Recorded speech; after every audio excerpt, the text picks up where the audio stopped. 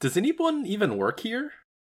I haven't seen anyone since we came in, no, but I feel like we've been fucking walking to this puppet aisle for like 20 minutes. It just never ends. What do you think about this? January just around the corner. Incest January. You've been pitching this for 3 years now, okay? I want you to, give it a break, okay? It's got to happen. And, we can spell January with an I, because, old Latin, whatever, I-J, same thing, Is this from you just watching Temple of Doom recently? Or Last Crusade? Yeah. Yeah. But, hey, fucking real indie heads would get it. They'll get a real kick out of that, Okay, not Incest January. We already did kids. Fuck. We haven't done robots. No. Oh, hey, look, there's a whole section over here. Micro hard to kill. Okay. Are these VHS tapes or beta? I don't think I can play these. No. Yeah, fuck. I wonder if we can rent a beta player or something. This one's in Japanese. I can't understand what this is. There's a light on behind those saloon doors over there. I don't know what's... 4! Oh, shit. Jesus. Hello? Is somebody in here?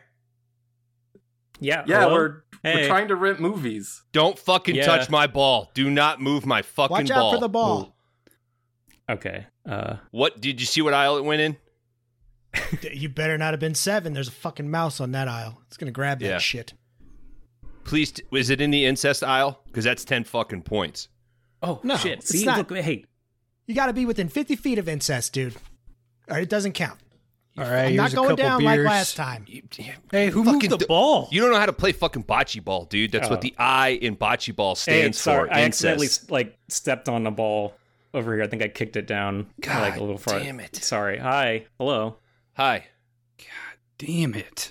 Oh, wait, shit. I know you guys. I'm throwing it. Shit. Holy fuck. Hey, what's up? Hey. Bones. What's up, man? How you doing? Is this your friend or something, Bones? Yeah, I'm right here. You should introduce me. Oh yeah, hey Bones, this is Murph. What's up, man? Hey. Hello. All right. Dan, well, there's 2 other of us Dan, here. That's Murph. Listen. I see what your guys' role is. Okay, Listen. I get it. Okay. Bones introduced me to Greg and Murph. Hold on a second. You both know fucking Greg, okay? Yeah. Where? He was my machete master. We met him down in the aisle. Right, yeah. I give you guys a, you guys all passed my machete class, yeah. Yeah. Sorry, machete class, yeah. Well, I'm back on dry land, so I say machete. Right. I've fallen into that habit. I'm sorry, Sensei. But I can't believe you guys weren't keeping touch with him, so now hold on. I think I have everybody's name here. Machete Greg, meet Kron. Kron, meet Machete Greg. Hey, good Machete to meet Greg, you. meet Laundry Dan. Laundry Dan, Hello. meet Machete Greg. Howdy. Yeah. You guys want a mojito? I am not done with fucking introductions, dude. Oh, sorry. I love a mojito, though. Yeah. Thank you, Murph. Yeah, but thank you. I will take one Oh, too. so you do know his name. You guys no, know each other. I don't know just who I'm introduced me. receiving. Just this make a mojito picture. from. Just make a picture. We don't need individuals. I'm going to go find my fucking ball, all right? Just a fishbowl and 5 straws. That's all we need. Are you guys looking for something specific here today? We're kind of just perusing. We're trying to get some ideas for different themes, horror movie themes, but I don't know. I find the way this store is laid out is a little confusing. It's half puppet movies. Hell yeah, dude. Yeah. Is this under the Dewey Decimal System? Yeah. How is this you guys organized here? No kings, no gods, dude. Freeform. Oh. Okay. Yeah. Well, we apologize for the puppets. It's in progress of getting out of old stock. no, I mean, hey, if I can, is there a month that rhymes with puppet? I don't know. We'll think of something that might work out okay. Do you guys have Manhattan on Laserdisc? Is that the Bond director, Woody Allen? Mm-hmm. Yes. Yeah. Okay. Yeah. Yeah, I think I have that in the back with the Mission Impossible as well. Most of the laser discs that we have are just 4 CDs glued in a circle. It works. It doesn't seem like it does, but it does. Mm-hmm. Oh, shit, okay. Are they the same movie? Just pay. Just pay up front. It's kind of like Fight Club. You might get an insert of a sex scene every once in a while. You know, watch out for the cigarette burns. But they're real. Karan put his cigarettes out on them. Why is my ball so hard to find? I painted a nipple on it. Does anybody want a cigarette? You guys want to get in on this bocce game? Oh, yeah. Hey, I think, yeah, sure. I don't know if I can play. I'm not 75 years old. This is fucking hardcore bocce, dude. Murph, you get 3 of these mojitos in you, you could play anything. Putting money down on this, or what are the stakes here? Oh. We like to cut each other. Guess whether or not you get to leave the store. Kind of give you a free rental. Might be a curse involved. Well, I don't know. I actually thought the exit was right there, and then when I turned around, it was gone. Mm-hmm. There's just a whole nother wall of movies. That's right. Yeah. Welcome to 5-day rentals. It's hell. Well, if you guys are staying, we got a bucket of mojitos coming. We got bathroom beers galore. So we might as well put on a little flick tonight. I think it's that time of the year to where we can start watching horror movies. So this week on 5-Day Rentals, it's Near Dark.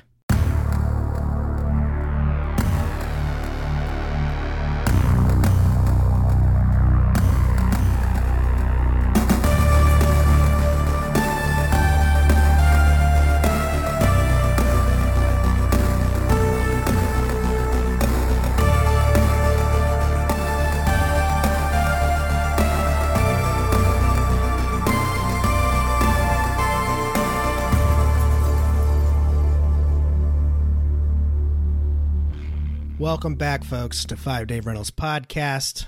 This is the video store podcast where each week we take turns picking a flick that we think meets a fun non-genre category. This week's category is the start of apparently everybody's favorite time of the year, the spooky season. And this week's pick is Near Dark. I'm your host, Laundry Dan, and I'll be taking you through this vampire western we have. But I can't do it alone. I would also like to introduce you guys to my 2 favorite co-hosts. They are, small guys and big bodies. It's Karan and Bones. How are you? I think small in a big body would be better than big in a small body, right? Yeah, you'd be all cooped up in there. Because you're still getting laid, and number one, you're a big guy. You're going to get laid. Yeah, but you've got the functions and attitude of a child. I have a fit when you don't get laid. I have the excitement and veracity of a child. I haven't. And that's what you lose later in life. You're saying better a Robin Williams as Jack than a Homer. 100%. Okay.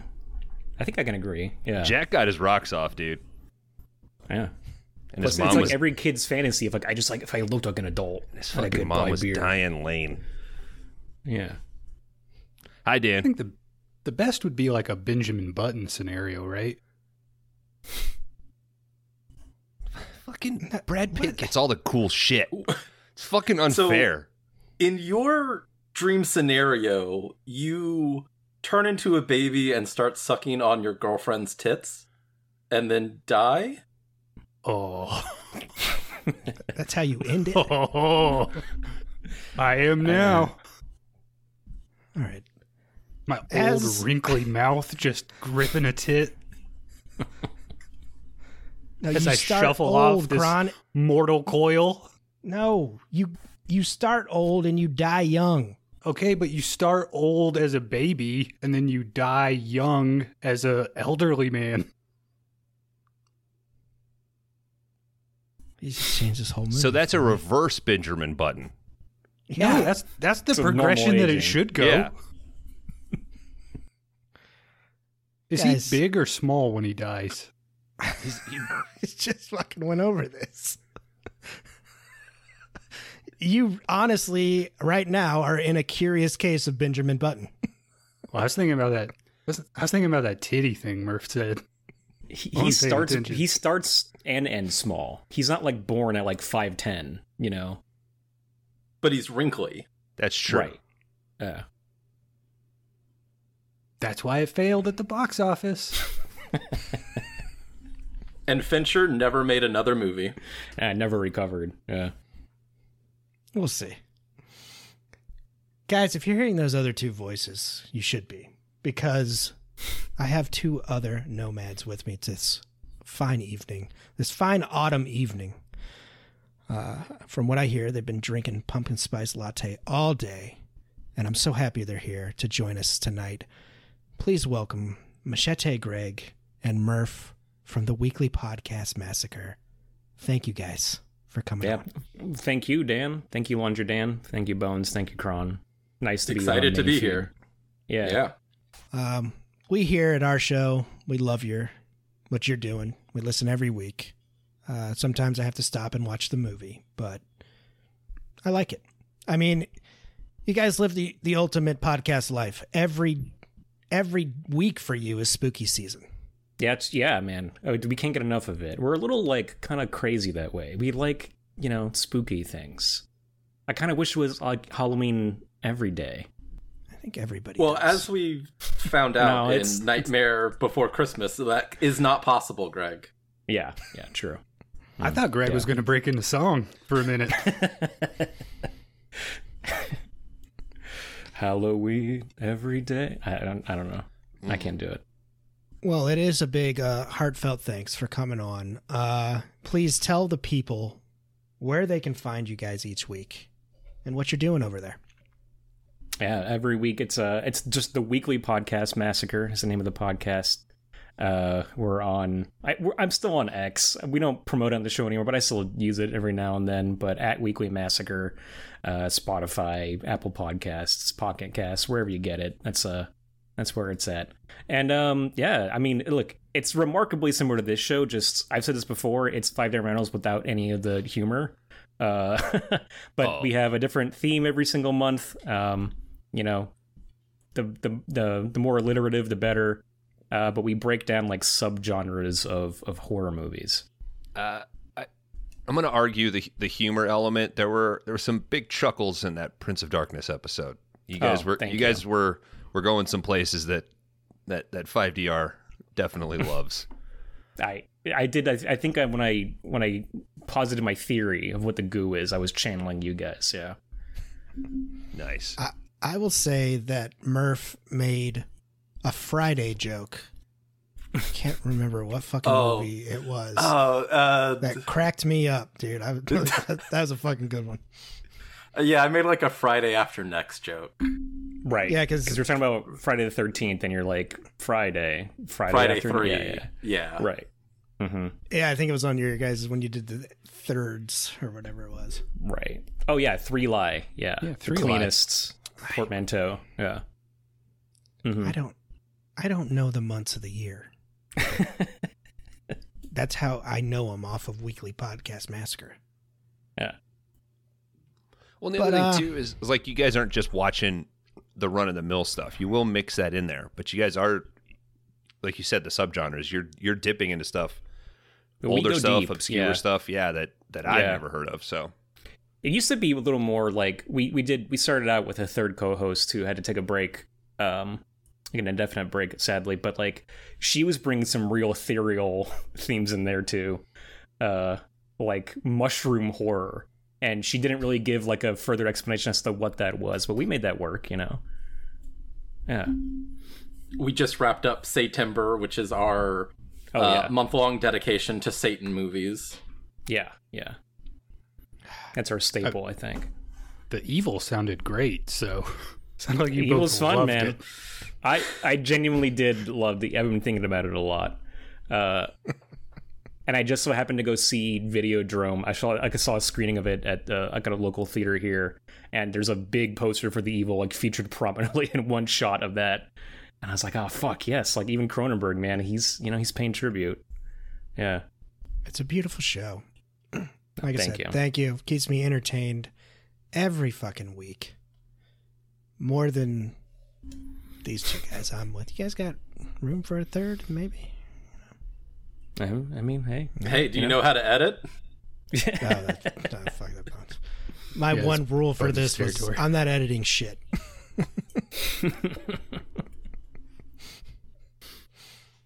But gentlemen, But you say shit as though you're editing. That's like the, you know what I mean? Edit that out, Bones. Okay. We're in spooky season. Apparently, this is the cool thing to do in October. Dan, this was your idea. Yes, it was. I'm getting into the movie, Kron. Before you start blaming me for everything. Acting like we're following the pack or something. This was your suggestion. You agreed. Yeah, I fucking love. In defense of Dan, we decided it like 8 months ago, so it was. Yeah, it's true. It seems like all the other shows are following Dan. Kron, back him up, dude. All right, you're right. Be a fucking team player. Nobody's ever covered horror stuff. Kron, our guests cover horror every week. Yeah, and but it was just like a reason so Bones can pick another fucking 90s action movie. Yeah, but they don't say spooky a lot. Spawn is fucking spooky as fuck, dude. You're telling them right here, not me. This is You've seen him talk, guys. And don't bow down to him. Don't say spooky for like the next 5 episodes, please. All right. Yeah, no problem. Well, we're going to have to cross that out of the scripts that we write for our podcast. Yeah. And we were covering spookies next, so I think we might have to re-record sometime. Yeah. Fuck. That's true. But yeah, it is spooky season. We're doing one. We got 3 movies lined up for you. Our first guests are the weekly podcast Massacre. I think we got the horror drafts coming in next week. And we got Best Little Horror House in Philly with George and DK from Nerds, Geeks, and the Kitchen Sink coming in as well. But it's not about them. It's about us right now. I put out the category to these guys, and they were, like I said, beautiful, beautiful men to join us. And I said, pick a movie, I'll plot it. And they came back with Near Dark from 1987. Directed by the one that got away, said James Cameron. Pretty. He said that 12 times, I think, right? He's on wife number 7, I think. Is he? Is this a joke? No, he's had a shit ton of something wives. like that. Yeah. Yeah. When you got Titanic money. Yeah. No one's as perfect as the ocean. Dude. I think his current wife it was in Titanic, right? Something like that, yeah. I think she's Leonardo the daughter. DiCaprio. She's the daughter of the old broad. What? Did he marry the old one first and then her? Well, you marry her so you can get that necklace. He was married to some chick, I think, before Bigelow, and then he was married to Bigelow, and then he's married to his like producing partner, Gail Ann Hurd. Yeah, and Linda Hamilton was in there at some point. Yeah. He was engaged to the Baltic Sea for a very short amount of time. Mm-hmm. Yeah, before he settled on Atlantic, or Pacific. Where's the trench? Which trench did he go down? He went so deep, he was where all the oceans meet. And there, yeah. So, you think he makes this newest one like paint herself blue? Which is actually kind of funny that this director also directed a movie called The Weight of Water. Yeah. That's right. And it is all about like an abusive piece of shit husband, I think, right? Like a murderous sort of like, Sean Penn, abusive? Yeah. No. He's not a hero. Possible. He saves people. I think she kind of wanted to probably Blue Steel his ass after divorce. Did you guys cover Blue Steel? Not yet. Not yet. We will. But what a movie that only a woman could direct. The pitch. She's like, there's a guy. He finds a gun. He gets obsessed with it and starts killing people. It's perfect for her. I've actually watched 3 Catherine Bigelow movies this year. Nobody clapping for me? How brave. Mm-hmm. I think Thank you, Murph. she is like the one female director any given male cinephile can like name, right? Dean's an ally.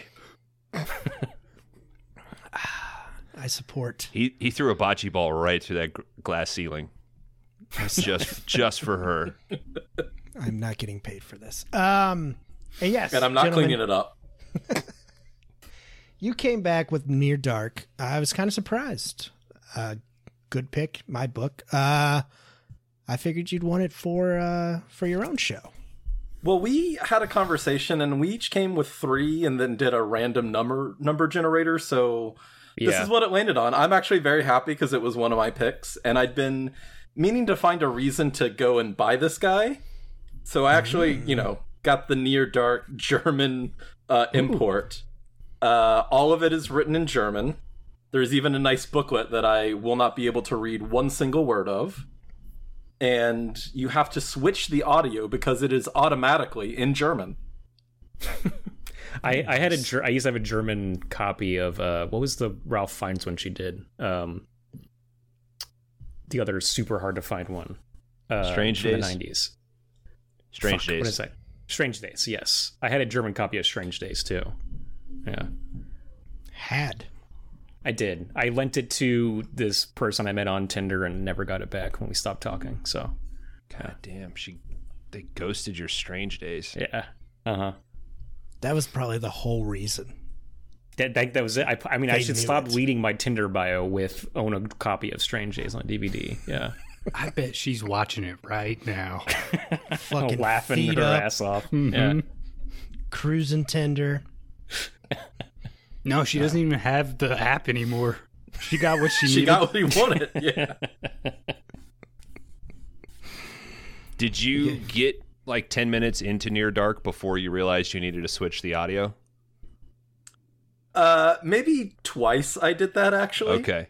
Because it's not mixed the best, and, Adrian Pezdar or whatever, like, kind of mumbles a bit, but, it's... I think this movie, you just gotta vibe with it. It has such a great attitude that whatever's happening, like, yeah, cool, sure. I'll just roll with it. All right. Well, like I said, I was surprised. Could I have a lick of your ice cream? Bitte schon, could I have a lick? Please? Bitte, please? You're saying please. Why are you saying... It's so hot. Why are you saying it's so twice? hot? I don't know. I was just trying to imagine that guy. Just like a German guy in Oklahoma asking for ice cream. I'm sure there's It was a German funny in my guy head. in Oklahoma. Yeah. Are you wearing a ring? Yeah, it's a phantom ring. It fell, and I didn't want to make a bunch of noise. Wait, the Phantom? Yeah. When we covered the Phantom, I bought these guys some Phantom rings, and I use it to keep my wire wrapped up. Oh my god. I had that at one point. Man. Kron, you don't have one at the ready to I show don't. to the It's camera? downstairs. I know exactly where it is. Sure. He's like, I do. "Fuck." It's in my hope chest. I want to see that after the break, goddammit.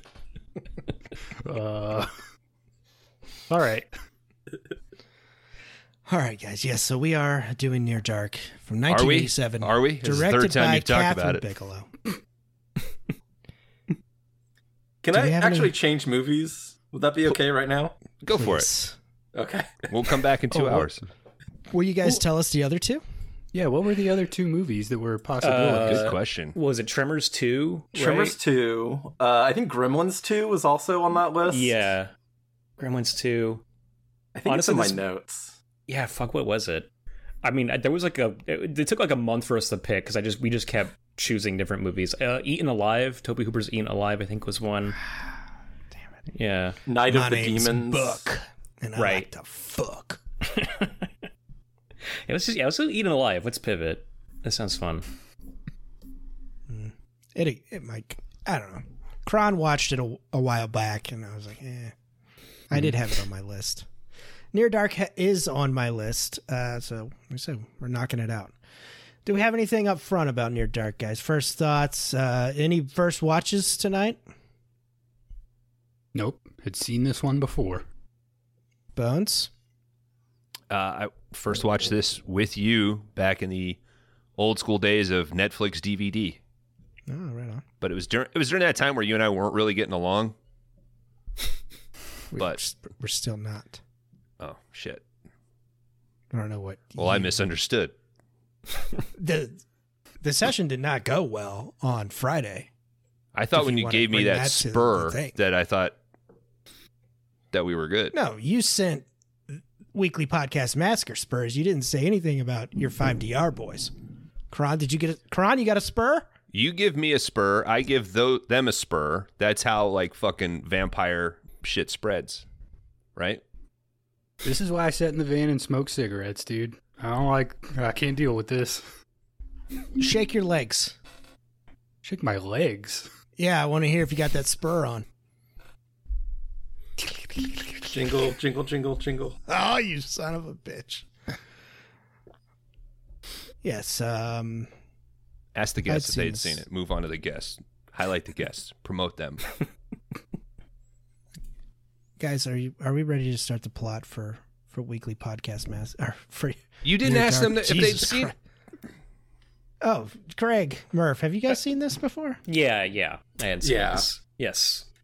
I think I watched it first for the Blank Check podcast when they covered Catherine Bigelow, and had to go to Movie Madness, which is a independent video rental store in Portland that has a huge collection, has like a small museum of a bunch of different costumes and decorations. They have Greg, I actually need to send you the picture. I went a couple weeks ago, and they do have the from Naked Lunch. Right, the mugwump, yeah. The mugwump, yeah. And it's all kind of like tied up with the mask. It's very cool. And the one I remember renting was I guess like 2009 or 2012 Blu-ray that they put out.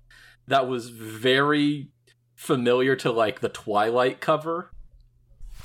I've seen that on there. Yeah, but their like faces look like they're gonna kiss or some shit. Yeah.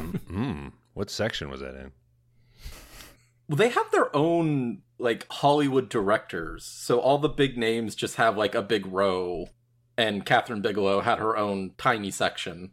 Yeah, that's how Amoeba is organized too. I went to Amoeba this in the past couple weeks and they often have like hard to find, out of print stuff, and the guy laughed in my face when I asked about Near Dark.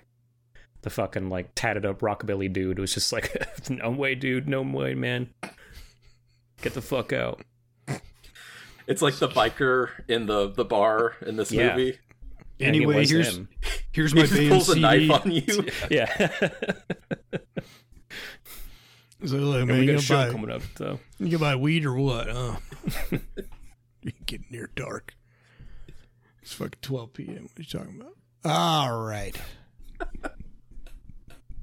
Greg, Murph, I think you know how this works. I am going to try to deliver this plot. These other two are going to interrupt me and tell jokes and do all kinds of shit to stop that. You are on that same playing field. Please, free field to jump in at any time you want. Nobody gets offended when they get interrupted here on 5 Day Rentals. So like I said, if you find anything interesting or you found anything research-wise, or you just got a fucking banger of a joke, throw it in. And if you want to ask Karan if he prefers briefs or boxers, I prefer it. Boxer briefs. We already answered this. You can't have both of the best of both worlds. Even though you're getting it right here with 5 Day Rentals and Weekly Podcast Massacre. We start with a mosquito buzzing. We get our main character, Caleb. What the fuck did he say to this mosquito? Because I could not make it out. Isn't it don't suck? Right? It sounded like he said mosquitoes don't suck or something. I heard suck. Yeah. Well, that's another thing. Like that. The subtitles are only in German for my copy, so yeah, I could not understand half of the movie. So it was Nicht Sucken? Did you watch a Leni Riefenstahl movie by accident? Are you sure you weren't putting in the wrong thing? Did you study German for this episode? Unfortunately not, no. I went to a German restaurant, but it didn't help at all. Did you tell him that you have a German version of Near Dark? Also, my research shows mosquitoes also suck blood like vampires. Did you bring the Blu-ray with you and ask them to read the book? Yeah. Can you imagine learning German by way of the guy that does the dub for Bill Paxton?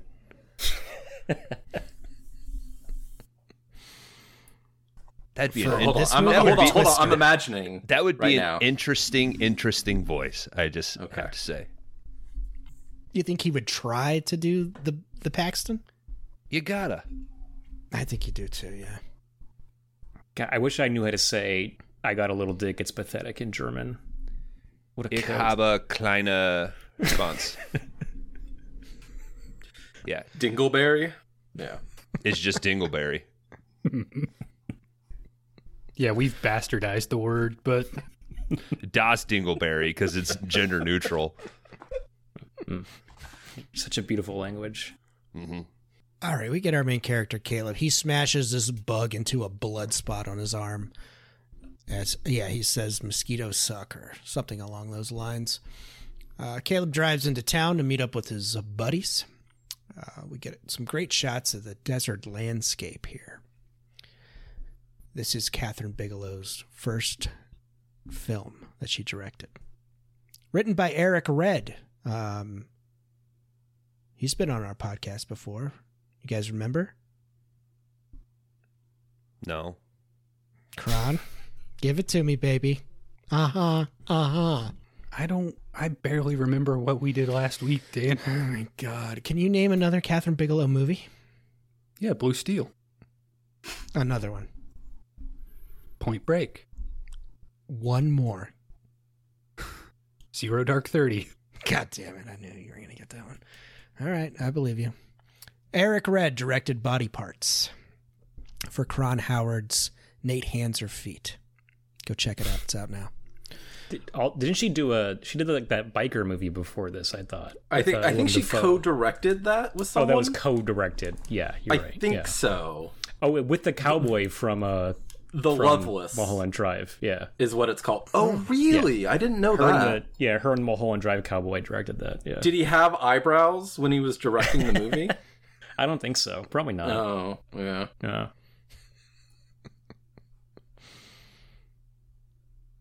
Kron, you think if I go less than 3 hours, you got to shave your eyebrows? I'm not agreeing to that. They're so big, it'd take me a month. You're not helping yourself. Once into town, Caleb and his friends notice a girl. She's eating an ice cream cone.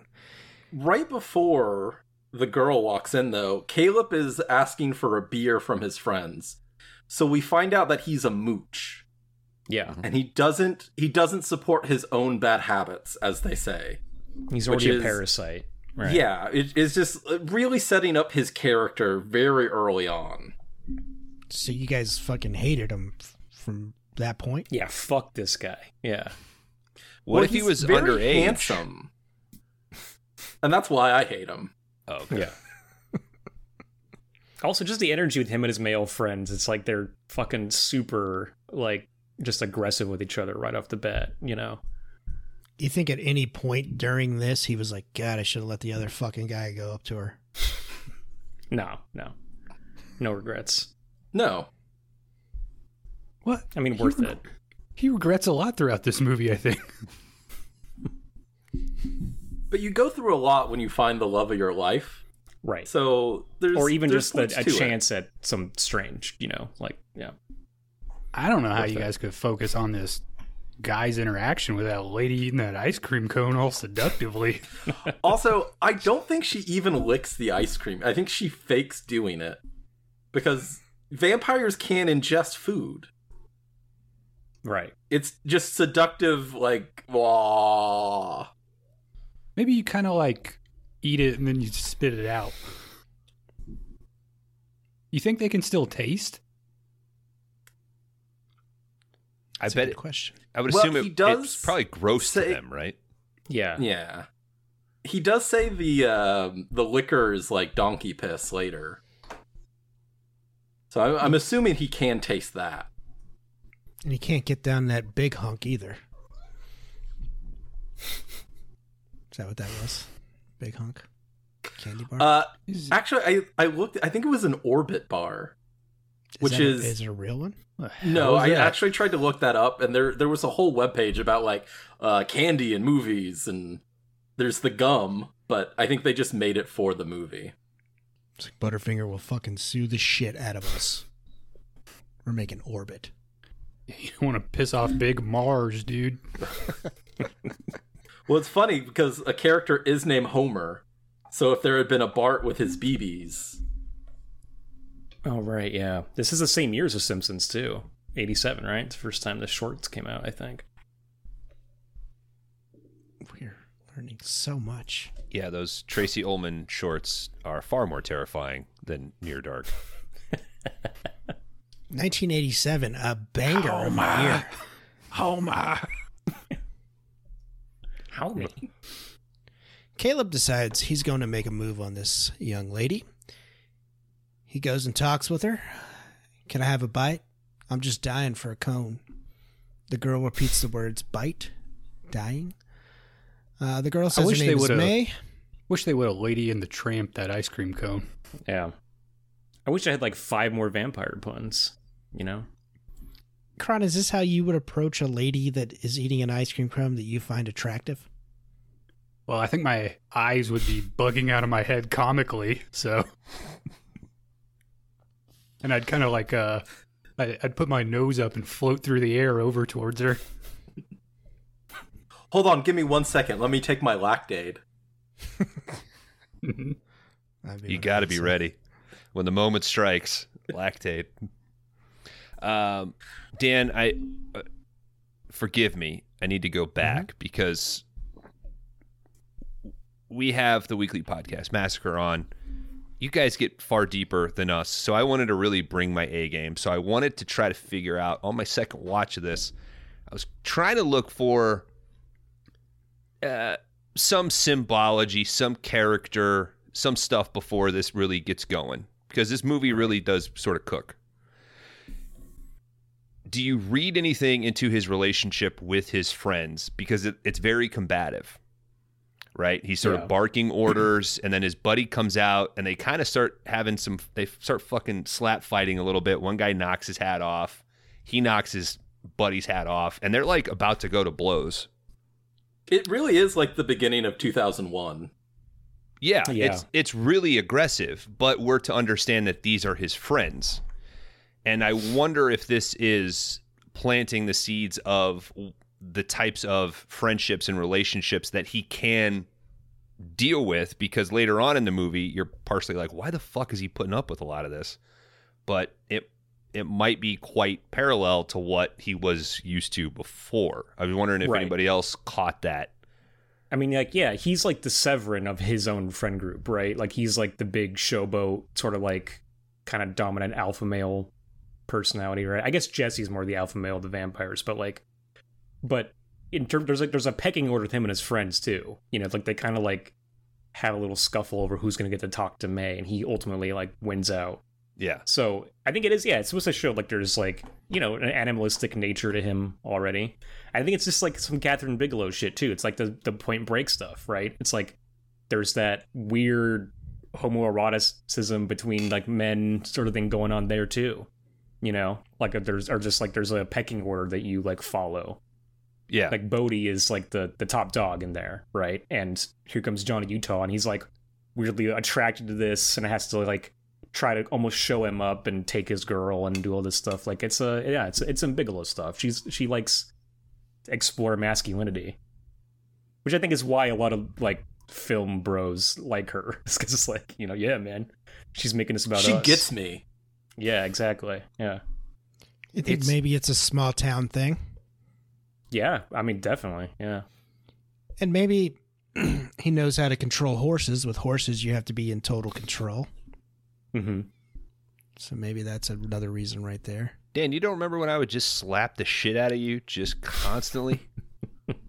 I remember when making you got go get me beers and shit. You remember when you got bucked off every horse ride we went on together? Because you just can't control. Fuck horses. Yeah, we're anti-horse on this podcast. They feel on these horse riders. on these horse rides, who was in the front and who was in the back? Well, we started off on the same one, but then we got good enough to where we each had our own horse. Mm-hmm. Okay. Dan was in the front, but they were facing each other on the horse. It distributes the weight much better, okay? It was actually a camel, funny enough. The hump in between. Yeah. Well, that keeps our wieners from touching. A barrier. This isn't. The camel wasn't happy. Yeah. Catherine Bigelow directs all these manly fucking man movies, and then she marries James fucking Cameron. That dude's alpha as fuck, though. He's alpha as fuck. He's a feminist though too, you know. Yeah, Sigourney Weaver and Aliens. Fucking Sarah Connor, T2. You know. Fuck yeah. Have you seen his outfits recently? That he blue wears lady? Pretty much the same thing. He's like one of those Einstein guys of like he saves brain power by a skate brand or something like that. It's like very weird. Motocross. He wears Moose and Fox. Yeah, he wears. Yeah, I think I've seen that. Oh shit! Wow. Yeah, he's on CNN talking about the intricacies of fucking pressure and carbon fiber. Yeah, and he's dressed like a dude who's got a fucking Monster energy drink just 6 inches off camera. You think James Cameron's truck has nuts on the back of it? I think his jet ski has nuts on the back of it. Oh, hell yeah. What if that gives you a nice rooster tail, man. What if he's doing all that shit and he's driving like a F-350 getting 7 miles to the gallon? He feels guilty about it, man. Global warming, what the fuck is that? Also, we forgot to lock in scores for Dan. Oh, darn. Yeah, I was going to bring that up too. I did think of that as well. It's kind of becoming a running gag that we do it a half hour into the plot. Yeah. You get through the first couple scenes and then you do it, yeah. Ladies and gentlemen, weekly podcast Massacre's favorite game, Rate My Letterboxd. Dan, I'm going to lock you in at a 3.5. Yeah, Dan, 3.5. I'm going to be a little optimistic and say 4.0. I'm going to echo Greg and say 4. Yeah, we're believers. All right. We will find out at the end of this episode if we ever get there, guys. Jesus! All right, our main girl here, she has the name of May. Her and Caleb chat back and forth. He makes sure to question if she has a boyfriend multiple times. You know, young man, small town. Why not? May makes Caleb stop. Oh, where the fuck am I? May states that she needs a lift home. Caleb introduces himself while driving May home. He tells her that she's pretty multiple times and makes it known that he has no girlfriends. May makes Caleb stop in the middle of the road in his old Ford truck. May shows him the dark, bright night. May tells him to listen to the night.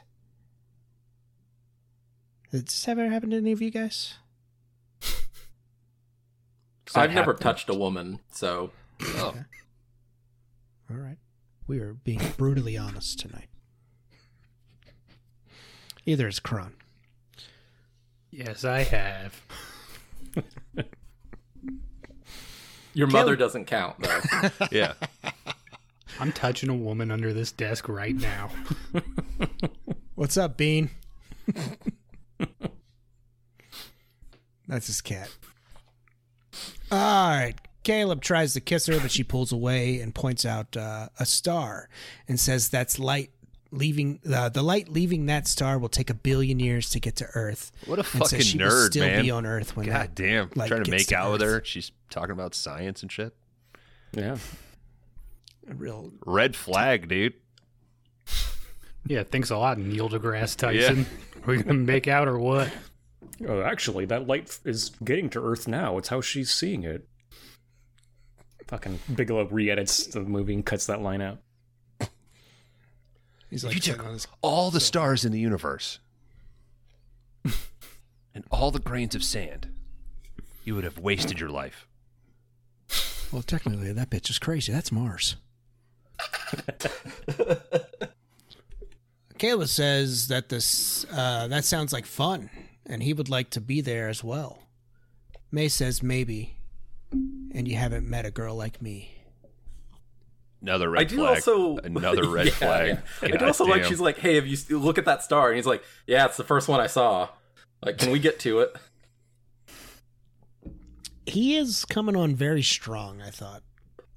It's a little rapey towards in a couple minutes. Like, maybe not rape is the right assaulty is closer. Oh, I would say it's definitely aggressive, but I think it's small town aggressive because the pickings are very slim. You're like, I gotta lock this down as soon as fucking possible. So I think push the boundaries a little. Right, Bones? In Oklahoma, lassoing a woman is just like buying her a drink, at a bar. Like, it's, standard courtship procedure. 50-50 shot on marriage there. Well, he lassoed me. Oh, your heart? No, physically. And now making biscuits for his babies, my babies. Caleb continues to drive May home, but makes a pit stop to show May a horse. And she says, fuck you, I'm anti-horse. No, she doesn't. She says horses are not a big fan of me, and it runs off into the night. Caleb lassos May and starts to pull her in, but he realizes that May is stronger than him. Weak ass Caleb. Red flag number 3. You would never date a lady that's stronger than you? No. You don't want them to pick you up and cradle you like a baby? No. I don't have that desire. I was a C-section. I have no connection to that feminine desire. No. So they cut you out and like, I'm never touching that thing again. I was C-sectioned and formula fed. I have none of that connection. I have none of that desire. This guy too. Yep. That's probably why you desire it so badly. Cause I desire it in a different way, Kron. Not in a mommy, please. It's more of a let's move on. It's more like whipping your back with a cat of nine tails. I'm not trying to get all Caleb here. It. Yeah. Kron, C-section, baby, you? No. What that head? Are you serious? Came right out, dude. Greg and Murph, would we like to share? C-section. All right. I think had the umbilical cord wrapped around my neck. I was trying to end it in the womb, so you had enough already. Yeah, your life is a gift every day. I was all natural. I pissed on the doctor within the first minute. I do know that. Fuck yeah, dude. That's alpha as fuck, dude.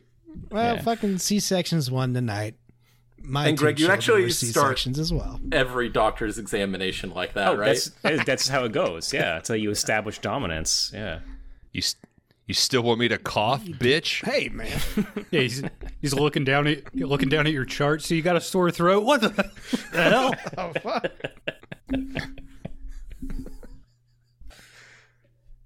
All right. Caleb tries to kiss her once again, but May starts to ask what time it is and freaks out that she needs to make it home before dawn.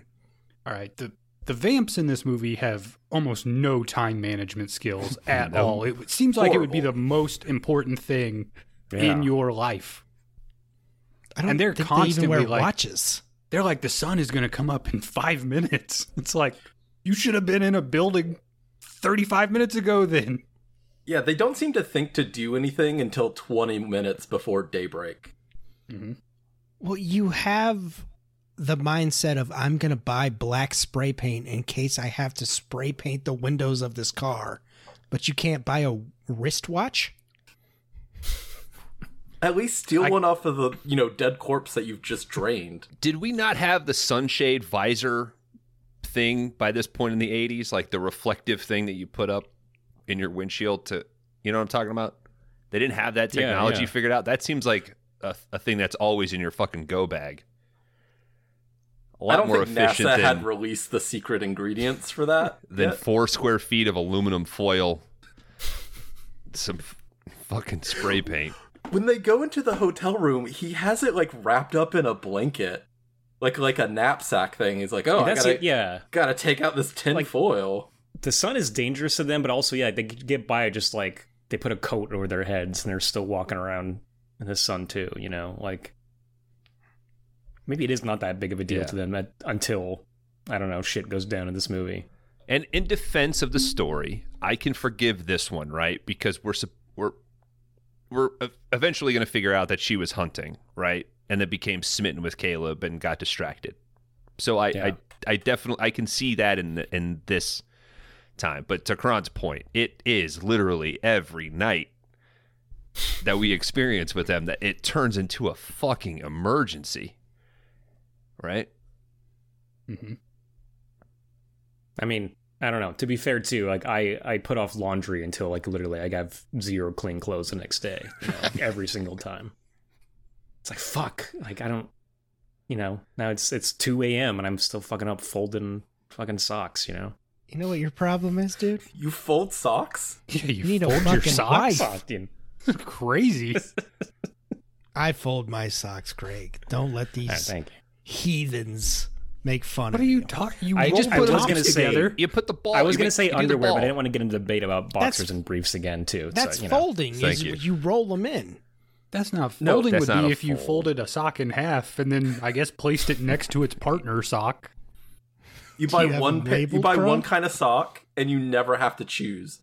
You just pull it like in the drawer, pull them out. Are we still allowed to wear white socks? No. I still wear white socks. Who's thank you, Murph. Look at that gold. Look at that gold toe, man. This guy's fucking springing for the extra stitching. Brewster's Millions over here with the gold toe sock, dude. Dan, you're wearing your shoes, black socks. Black socks, man. That's what I heard one time. I'm like, nobody wears white socks anymore. I'm like, I wear white socks. All my Injinjis are like a different color. So to Murph's point, that's the difficult with those is I do have to match them up because there's a right and a left, which is a bummer. You're talking about it's worth it for that toe display. Full of gold toes. Spending $35 on a pair of socks. They're $14 a piece, dude. You buy 5 or 6 at a time. You get I don't know. I fucking buy 5 or 6. I get free shipping. How much are they for a coat? Prepare. They're like $14 or $15. I haven't spent that much on socks in my adult life. Yeah, and you probably get 4 or 5 wears out of your cheap ass socks. Oh, burn! It's a fight. No, let's hear it. This is why poor people stay poor. Okay, the whole toe is gone. The whole toe box. Just let it play out, guys. They'll get to the end of it. Kron is winning this argument right now. Fuck yeah! Fuck All off. right, let's move on with the plot. Hold on, I want to know how much the gold toes are for Murph. Oh, I get them for birthday and Christmas every year. I don't pay anything. God damn. Okay, I game the system, baby. I got to agree with that, but still, your fucking toes are all smashed up. You're going to fucking feel that later. You're going to get plantar fasciitis and all this stuff. You got to get that toe splay, man. You got to... Feet are fucking important, dude. Did you learn nothing from Lieutenant Dan? What are you, Lieutenant Dan, all of a sudden? Lieutenant Bones? Make sure to keep your feet dry. I'd be at least a major. Nah. You would make it to major, but you get busted back down to like E4. Yeah, that's fucking cool. It'd be O4, dude. They're not fucking taking away my commission, dude. Jesus, yes, they dude. are. Yes, Isn't they that, are. It was that bad. Yeah, you don't know. So sad in that movie. But I that won his the fucking defining character is that he takes care of his feet. And then loses both of his legs. The tragic irony, yeah. Fuck. I think Kron's figuring out storytelling in real time. It's fucking awesome. Well, that's the influence we have, you know. 100%. You guys are deeper look at. Holy shit. You know, yeah.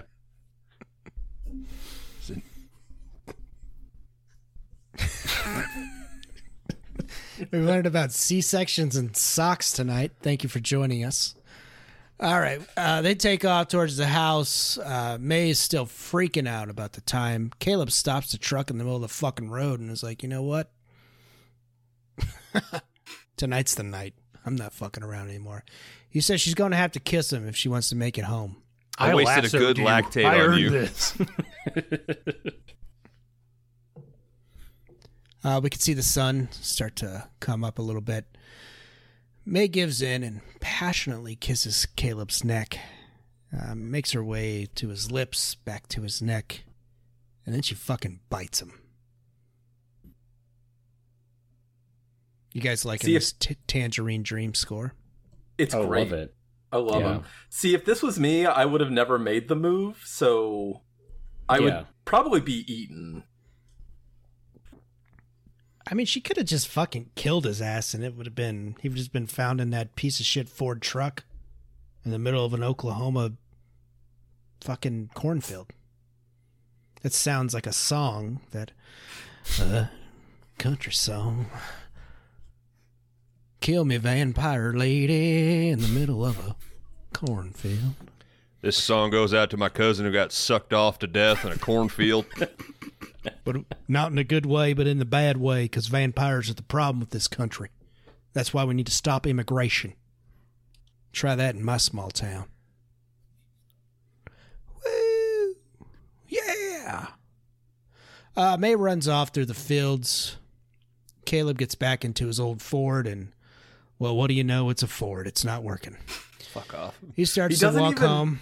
Check the engine or anything. He's just like, yep, it's fucked. He knows his vehicle. When you know, yeah. It looks like he's been driving it since he was 6 years old, so. His dad drove that one. Or his grandpappy probably drove that one. Fuck. It's a pretty sweet Ford truck, I will say that. It's pretty fucking cool. Mm-hmm. While he's walking home, he becomes sick. He starts smoking through his fucking jacket. How cool is that? As the sun starts rising. Yeah, you hide a Marlboro up your sleeve and puff away, dude. Dad's going to totally know you've been smoking if he sees that from afar. Smoking jacket? This is fucking Hugh Hefner? Like, no, Dad, I got bit by a vampire, I swear. He's like, you fucking liar. I'm never going to believe that. Sounds like a real conversation I had when I was 15. You're like, look. He's like, that's a fucking hickey, son. And it's on your wrist, idiot.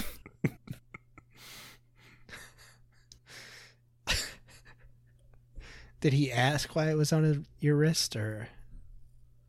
No, but they would just be like, you smell like cigarettes. Did anybody ever get caught smoking? Yeah. I didn't get caught smoking, but they found the cigarettes in my room. Same. I had my weed stash confiscated, yeah. Wow. My dad admitted years later he just smoked it all himself, too.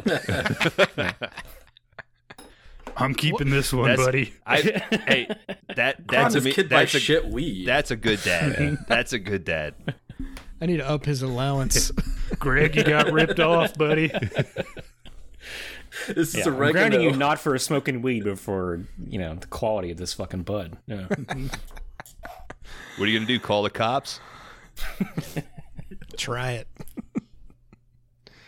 As he stumbles closer to his place, his little sister notices him. And then a large RV rolls through and, snatches Caleb right up. His dad also notices, and his sister and him run after this RV, screaming, no luck. The dad is Tim Thomerson. I was going to say, it's Doll Man. Yeah. Oh, yeah, dude. Yeah. I think he's good in this movie. He is the best actor really in the movie. He's great. 100%. Yeah. You're saying he's not good as Doll Man? No, I don't think he got to do like a ton of, higher profile kind of movie, or like something where he could really play like good emotional stuff. And I think he doesn't get to like show the job. range that he's capable of. Yeah. He does play Loy is his father's name. It's his best role until Trancers 2, of course. Yeah. I was going to say, I think he's came on multiple women. He's Tim Thomerson, baby. I mean, it's true. What's it say? 2 or 3 times for 5DR? Well, we did Trancers, and we did Dollman, and Dollman versus Demonic Toys. Yeah, Demonic Toys versus Dollman. Dollman. Nightmare of a category. And Near Dark. Yeah. I thought he was in something else. He's getting up. He's up there with like Sven. He's appeared on WP. He's an Evil Bong, I think. He's a cameo in that, I believe. You guys did Evil Bong? We did. Unfortunately, yes. Yeah. We've explored the band cinematic universe too. Yeah. Didn't you guys try to do Doll Man? No, we did half an episode about Puppet Master versus Demonic Toys. Yeah, It was so bad. We did Puppet Master versus Demonic Toys versus Predator versus Alien versus Predator. Yeah. We just stopped halfway through the episode and we're like, "We'll just do a better movie." Like, fuck this. Yeah. Oh, you guys tapped out, huh? Yeah. Well, no, we covered the whole movie and then we're just we did. Yeah. We just, yeah, exactly. We put in exactly as much effort as Charles Band did when he made the movie. But it was, to be fair, it is not a movie. It's a Christmas television special. Right. Yes, exactly. Extravaganza, I guess. Mm-hmm. I guess you got to get rid of that one. Also more like, it's not a movie, it's more of like a spiritual journey, Yeah, exactly. Yeah. Lifestyle. And some sort of like money laundering scheme for Corey Feldman. Yeah. We get a quick cut to Severin holding his spur to Caleb's throat. "Howdy. I'm going to separate your head from your shoulders, if you don't mind none." Jess Hooker, our head vampire here, tells May that she's put them in a bad spot. Severin asks permission to kill Caleb, and Jess says to get it done quickly. But May runs over and lays herself on the line for Caleb here and states that he's been bit and he's already turned. This strange new group of misfits decides that Caleb will come with them for at least a week to see if he can become one of them. Fucking Paxton just dominating the movie from second one he's on screen, right? Well, he asks if I can dance on his face. Just let me tap dance on him, won't you? Yeah. It's great. I mean, how much of the movie do you think he's in? Because he's on like the front cover of like at least the letterbox poster that they use. So, Do we have a film without Bill Paxton? Is this a cult movie without Bill Paxton? I think it would come close. Yeah. With just Lance Henriksen, because he's so good as well. But Paxton is what really sells a lot of the bizarre tone that they're going for. And I can't think of any other big actor that could play that role. I mean, I'm always trying to put him and Bill Pullman against each other, and Bill Pullman could not play this role. Pullman would, I think, what I'm assuming is probably on the page, would have played it much more straight and violent and the aggressor. Much more sensitive. Yes. Yeah. And but like Paxton goes for the comedy too. Like he's just like, oh, I can be funny and intimidating. Like I don't have to like do either or, And he has one of those careers where all of his standout roles are the supporting role. Yeah. It's I mean, hey, same with Henriksen. Henriksen, like we just talked about a fucking Lance Henriksen vehicle, House 3, the horror show, and he does not really work as a leading man. He's like weirdly too intense for that movie, for what they're going for. When we were talking about that, we left out Pumpkinhead because that's like the other big thing that he is like in charge of. And but his character in that is a little darker and like kind of more fucked up. Yeah, that's true. I don't think that movie works though. Pumpkinhead? I don't care for that one. Oh, okay. I'm picking it for something soon. We're talking about it. We'll talk about that soon. Ooh, I think getting behind the curtains here. Yeah. I think I was on like Tubi a couple days ago, and there was like Pumpkinhead. I want to say like 4 or 5. Like they get up there. I know. I know the Pumpkinhead 2 has Bill Clinton's brother in it. That's kind of the only thing I know about that movie. Karan just added that to a list. Oh, hey. That depends on what your definition of a movie is.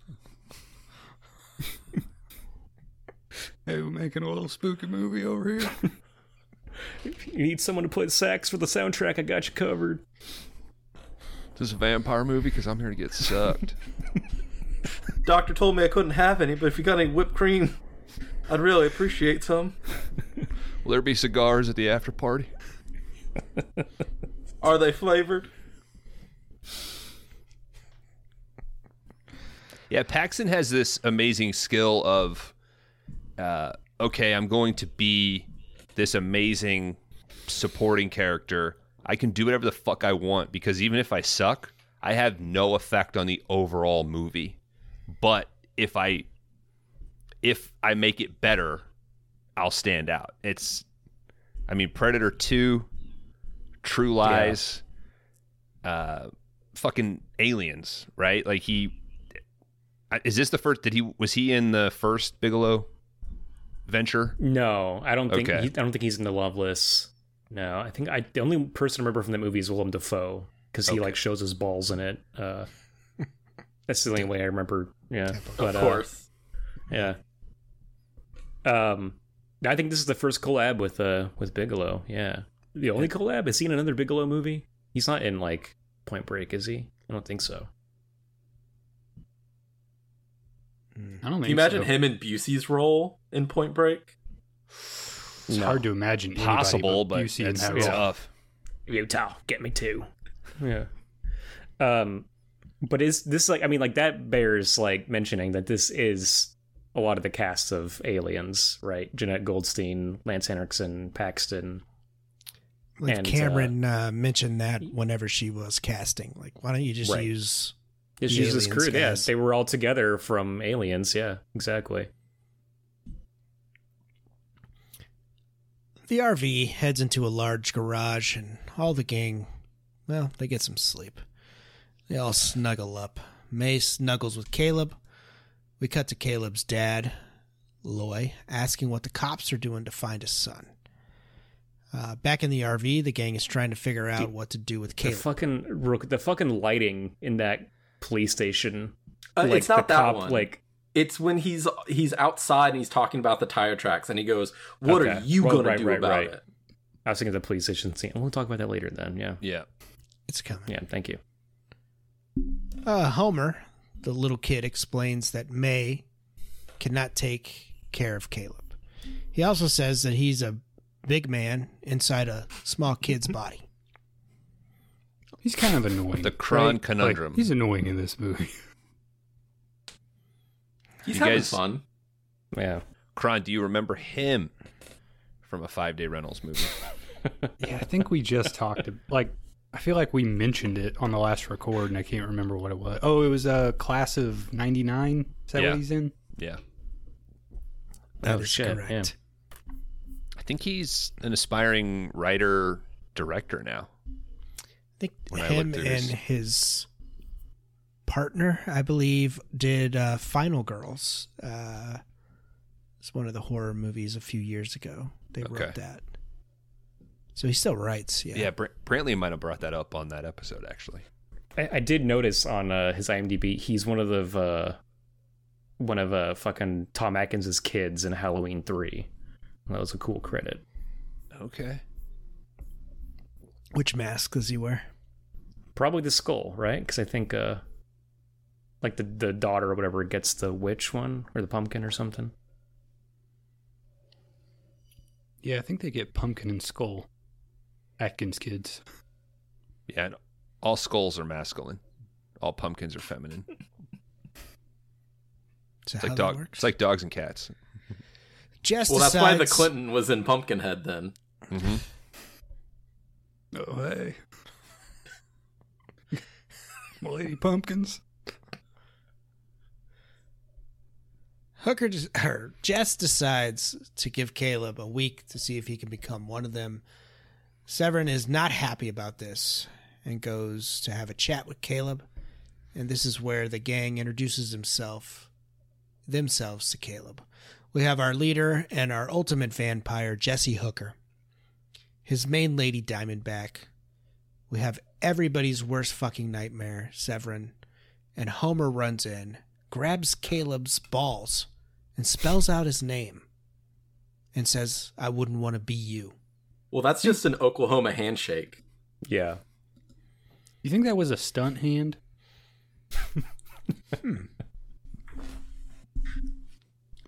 All right, for this scene, you're going to grab his balls.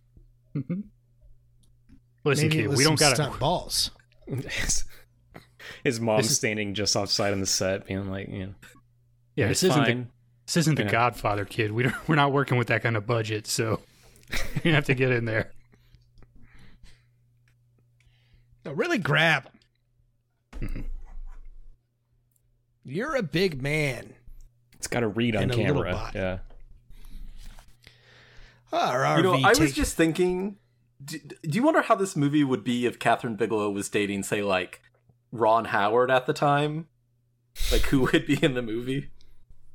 Clint Howard as the Jesse cast Hooker. of Cocoon, basically. Yeah. Warwick Davis as Homer. Yeah, it'd be Tom Hanks in the Bill Paxton role. Wilford Brimley as Jesse. It'd be the funny Tom Hanks, right? Remember when he was funny in the 80s? Cookie, yeah. And it would be Ed Harris as fucking Jesse. Oh, hey, that actually might work, yeah. Well, I guess Wilford Brimley could be the dad then. Yeah. The bartender. The RV takes off into the night. Severin steals a pretty sweet station wagon, and the group torches the RV and takes off in that instead. They're a group on the run.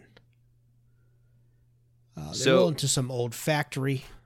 Right, so they never say the word vampire in this movie, right? Yeah. We never get, like, crosses. We never get stake in the heart sort of mythology. So, garlic, none of that shit. And then, so forgive me, vamps aren't, I mean, in the standard mythology, aren't too keen on fire, right? Or is that Frankenstein? Frankenstein's monster that I'm thinking of. I thought, don't vampires have a little bit of an aversion to fire? I think sometimes, yeah. Okay. I think you can burn them, yeah. Right. Well, and I mean, as much as any of us might have. I think it's more like running water is the one that I think they stay away from. Oh, so this is like signs. Did we jump past the Chicago fire joke, though? Yes, we did. Just thrown offhand. Remember that fire we set back in Chicago, Jesse? Yeah. Yes, there is a Chicago fire joke. Still don't know who did it. So if you have any idea, please call the Chicago Police Department at 808-52. I don't. We also were you trying to do the Scruff McGruff? Yes, I was.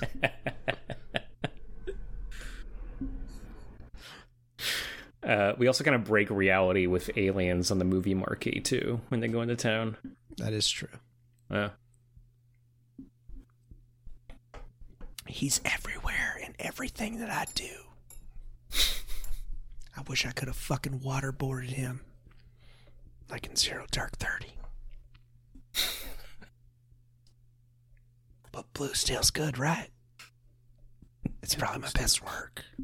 I mean, no, Point Break. It's Point Break, dude. I'd put him 1 and 2. I mean, damn. I don't know what order you pick, but I haven't seen Detroit. Yeah, me neither. I haven't either. No. Okay. Yeah. Yeah.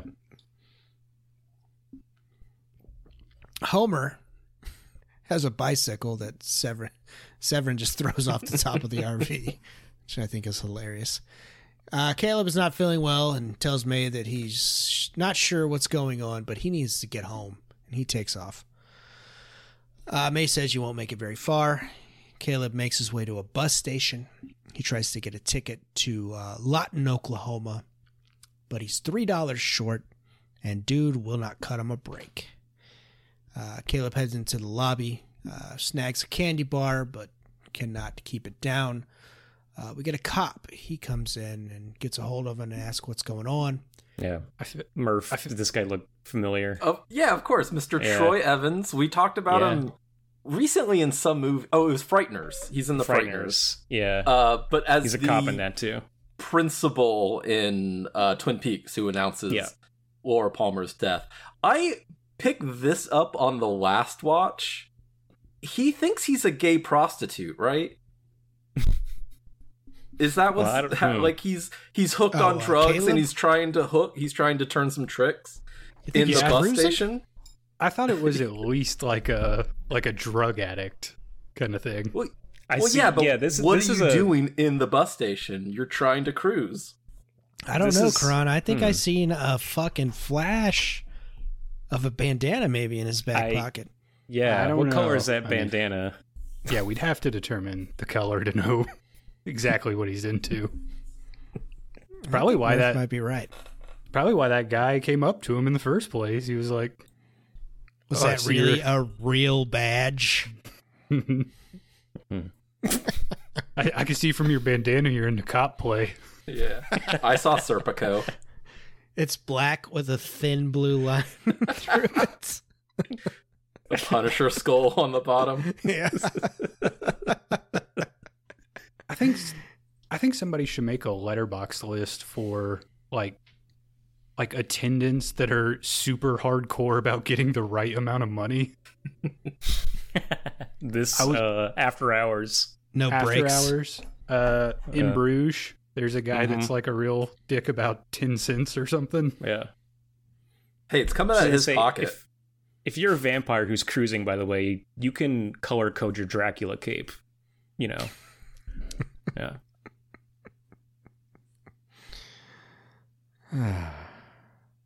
It's coming, guys. Just like everybody really on the set of Cruising. I do really love how, he has a wound on his hand as he's like, messing with Caleb, like Caleb's drawn to the blood and, kind of shocked by his attraction to what he's smelling. Yeah. The guy just finished giving himself a stigmata right before he approached Caleb. Yeah. Not right now. I'm at work.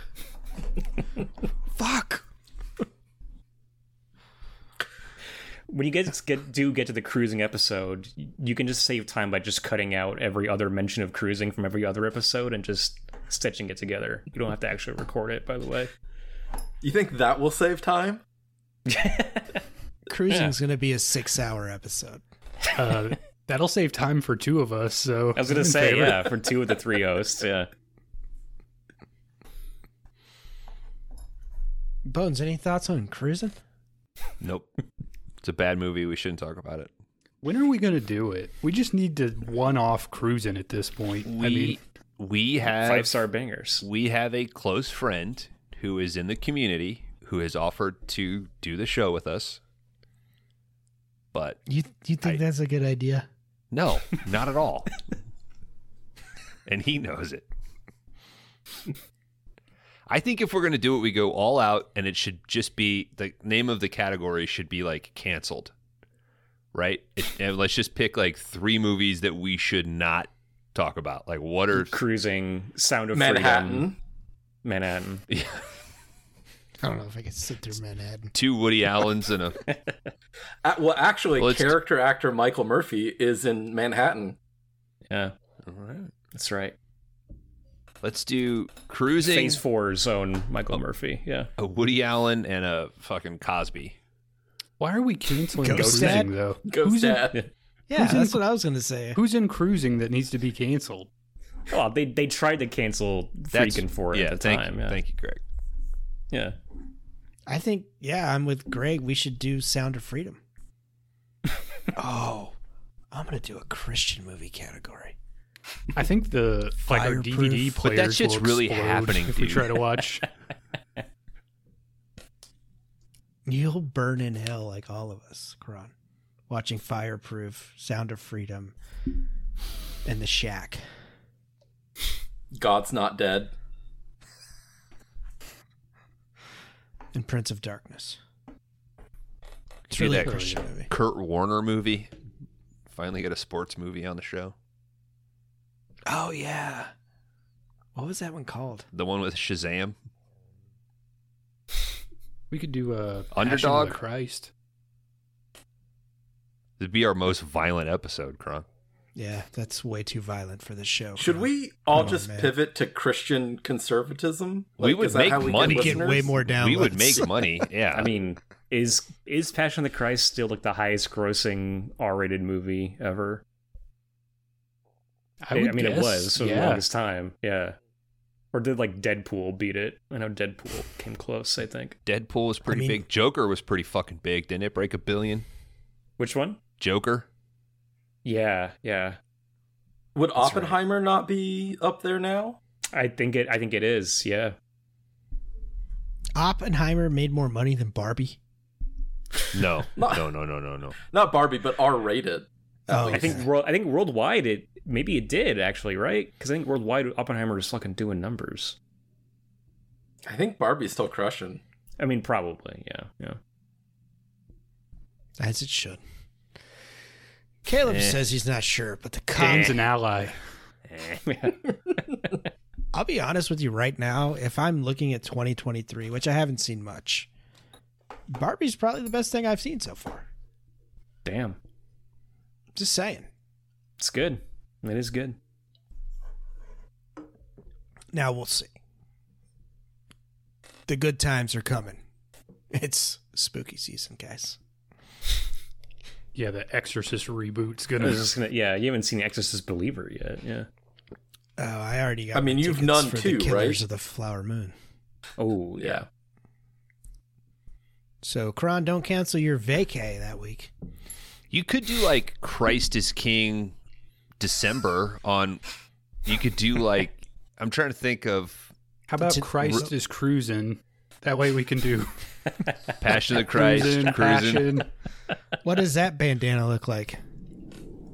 Joseph in his Technicolor Dreamcoat. Yeah. It's a little crown of thorns you hang out of your back pocket. It's a white bandana. It has a little red corner with a cross on it. No, it just has his face on it. It's the bandana of Turin. Yeah. Perfect. Mm-hmm. All right, Caleb. All right, he gets questioned by this cop. Caleb says he's not sure, but the cop ends up spotting him $3, and he gets out of town. He catches the bus, but on the bus he's sick as hell. He gets off the bus and quickly makes his way back to May. She's waiting on him and feeds him for the first time off of her wrist. This is another vampire thing. Like, the people that turn you have like control over you, because she's basically drawing him to her. Right. But also, if they can just feed off each other, why do they have to like drain normal people? You know, I think you got to you guys have some fresh blood in the mix, right? Like she had to feed, and then he's getting like some residual new blood from her. Yeah. Okay. Maybe it's like incest. You can't, keep doing it, or you're gonna have a weird ass child. I was gonna say it's like Human Centipede. Like, you can only do it for so long before it's unsustainable. Hey, we're trying to partner with Coke and do Human Centipede across America. Okay, and this. Yeah. I think if you get them in a long enough line, why can't it work? They haven't answered that email back yet. It's really weird. Well, it's probably like mercury in fish, right? Like the toxins or whatever get like more amplified as you kind of like as you. Yeah, I mean Freddie Mercury feed off the previous hated Fish. The band. I'm going to email Neil deGrasse Tyson and ask him if every human centipeded could we reach the moon. I feel Twice like over. That would be a great TikTok, right? Him on Joe Rogan talking about if you lined up every mouth with every asshole. Is it every person that's alive right now or every person that's ever been alive? Well, be realistic, Murph. 18 or be realistic. Put that out there first. Well, we'll pull out the bodies if we need to get to fucking Mars, but I don't know if Tyson would make the 18-year-older distinct. Didn't he get canceled? Wasn't he outed? I think maybe there was some personal drama. I mean, there are always personal drama, but maybe it was a little. I thought it was just he's an asshole. Well, It was okay. I don't even want to fucking touch on it. So it's bad enough that he's in my fucking algorithm. It's Neil deGrasse Tyson and titties at this point. I had it like I had it on perfect, and I clicked on two things. Sounds like you're halfway there, dude. You just got to roll off that Tyson stuff. Are you sure it's not Neil deGrasse Tyson's titties? Yeah. Oh, I couldn't handle that. Go to Google alert the moment he came out of his. It is amazing how fast titties pollute your algorithm when you just look at 100% one thing.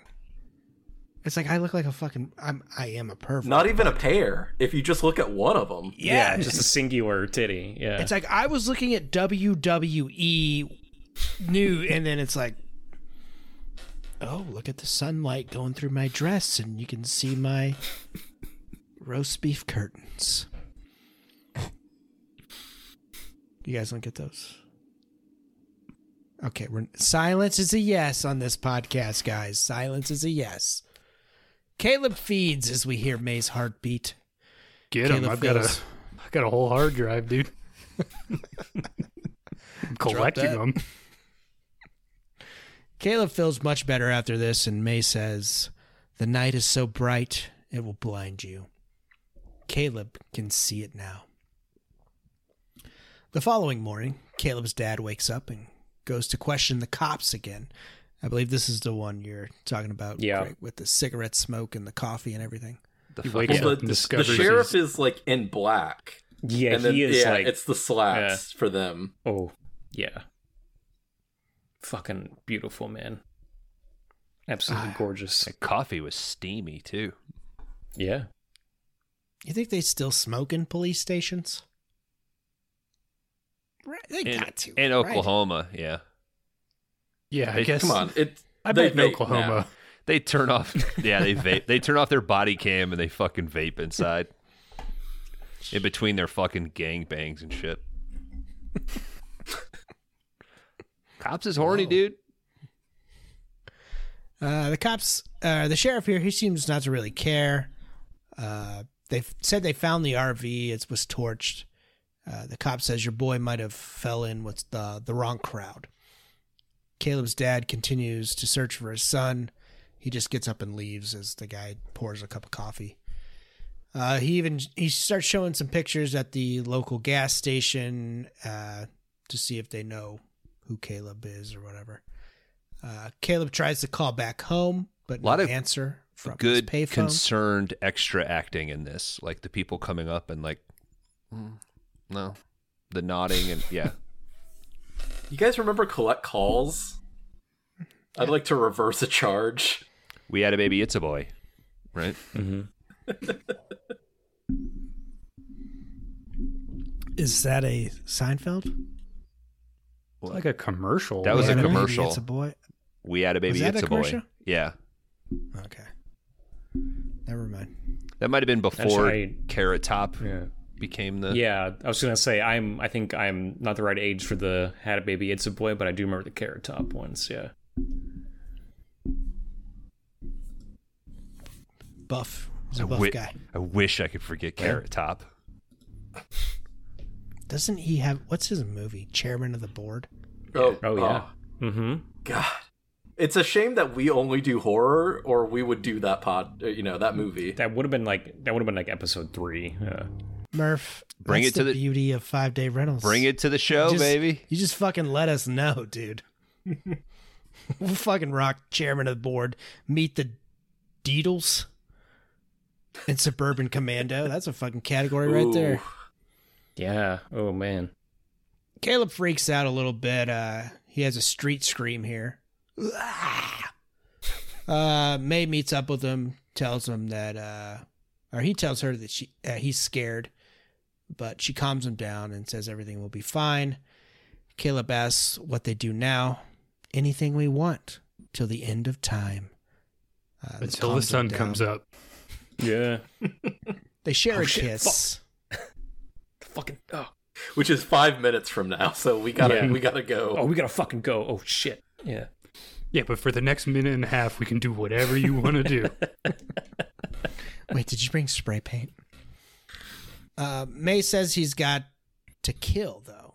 Caleb says he's not a killer, and he doesn't want to do this. May says, don't think of it that way. Use your instincts. So we get some quick cuts here of the gang hunting and feeding through the night. We get Homer. He's laying on the side of the road with his bike. Looks like he got hit. Dude comes up. Of course, Homer pops up and takes his life. This is why I never stop when I hit kids on their bike. Nah, me neither. Yeah. Never have. You never know. The odds of them being a vampire are simply too high. Yeah. Mm-hmm.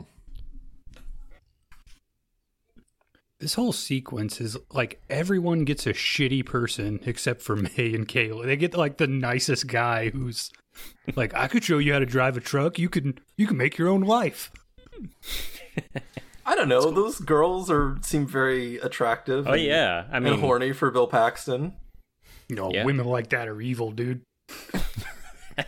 Fucking lie. Believe you fucking lie. They're easy. You don't want them. That night went nowhere. Like 2 miles down, he got out. He was like, yeah, no. Wouldn't shut the fuck up. Not even worth a kill. As this goes on, May does explain more about the feeding process. We get Severin. He's meeting up with these fine ladies. He gets in their car and they take off into the night. He's Jesse in like leather pants and a very weird white, almost puffy shirt, bolo tie, loading a 6-shooter. Hell yeah! When is he from? They never really get into that. Is he like Wild West? I think so. Yeah. Yeah, I guess he doesn't really say, huh? With the spurs, that would make sense. Yeah. Maybe like Billy the Kid era or some shit. Is he in? He's in Tombstone, right? Paxton. He is. Yes, he's one of the Hurt brothers. Yeah, plays the same character.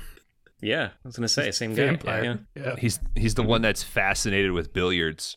He can't wait for them to get their own billiard table. Yeah.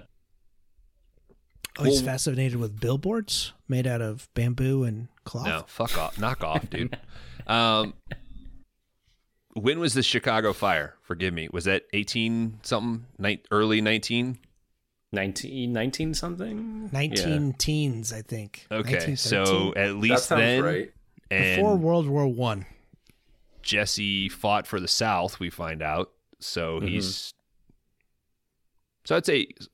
Maybe obviously between Chicago Fire and Civil War is when Paxton's from. Yeah, I wouldn't argue that. Do you think when the cow that kicked over that lantern saw this movie, it was fucking fuming? Not proven in a court of law, Kron. We don't know that. He stole my thunder. Or he got the heat off of her, you know? Mm-hmm. Yeah. Yeah, take that plaque down. God damn it. Well, the only reason that cow kicked that bucket over is because Paxton was biting down on her fucking titties. Yeah. I hate it when they ain't been milked.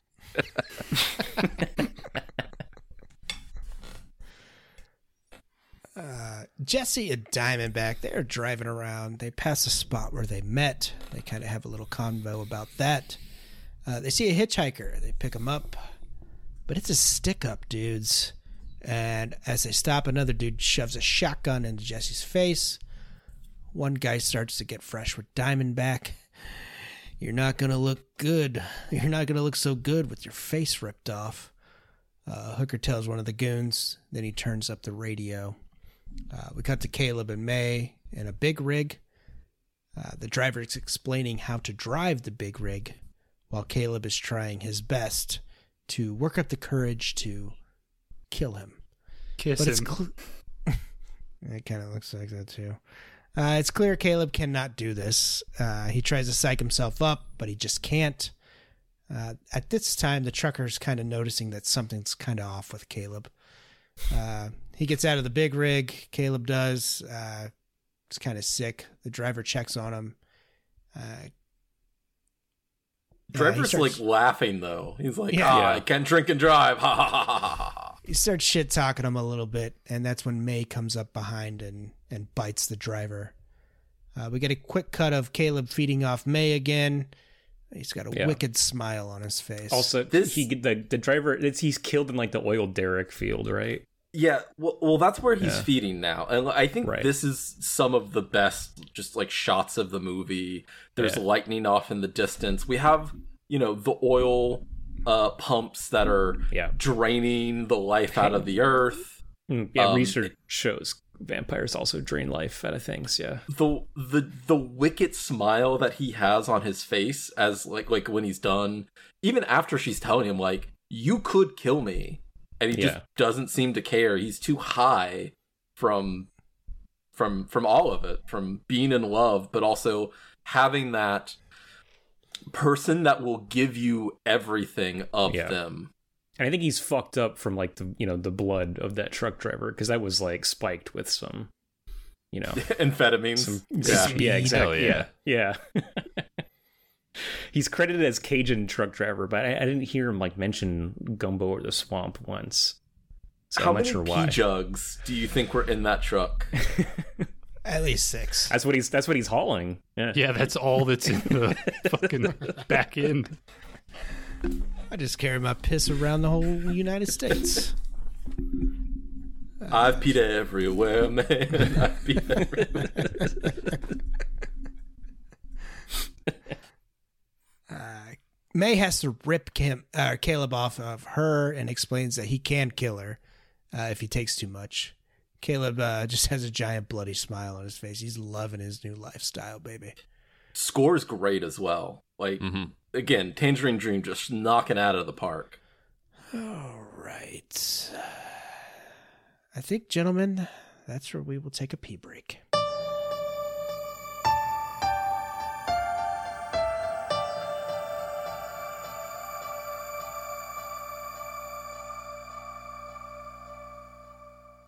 Welcome back, everybody, to 5 Day Rentals. We are right in the middle of Near Dark here on the first movie for the category Spooky Season. Pumpkin spice lattes, sweaters. I don't even think any leaf has hit the ground yet, but it just feels so good. So it has for me, buddy. What leaf hit the ground, Kron? When I knocked over my tray, dude. What are you? I don't know what you're talking about. You already raking over there? Oh, you fucking Squaresville, dude. I thought you just ate a gummy now. Not me, dude. Old school. We went on a family walk the other night, dog and all. And we rolled by a car, and there was just a lady just going to town on a joint, like windows down. I'm just like, right on. Minding her own fucking business. Just getting it. I was like, fuck yeah. See, that's why I like spray paint in a paper bag. Just huff it. Talking my language, dude. You trying to blast off after this record's done? Oh, you know it. I thought you were going to say that you spray paint your windows before you hotbox it so nobody knows, The trick is to just go through the car wash, man. Just go through the car wash. Folks, if you're finding yourself listening to this, you're in the middle of Near Dark, go back to the fucking beginning. Murph does start smoking his joint 5 minutes before the sun comes up, so he's got to black those windows out.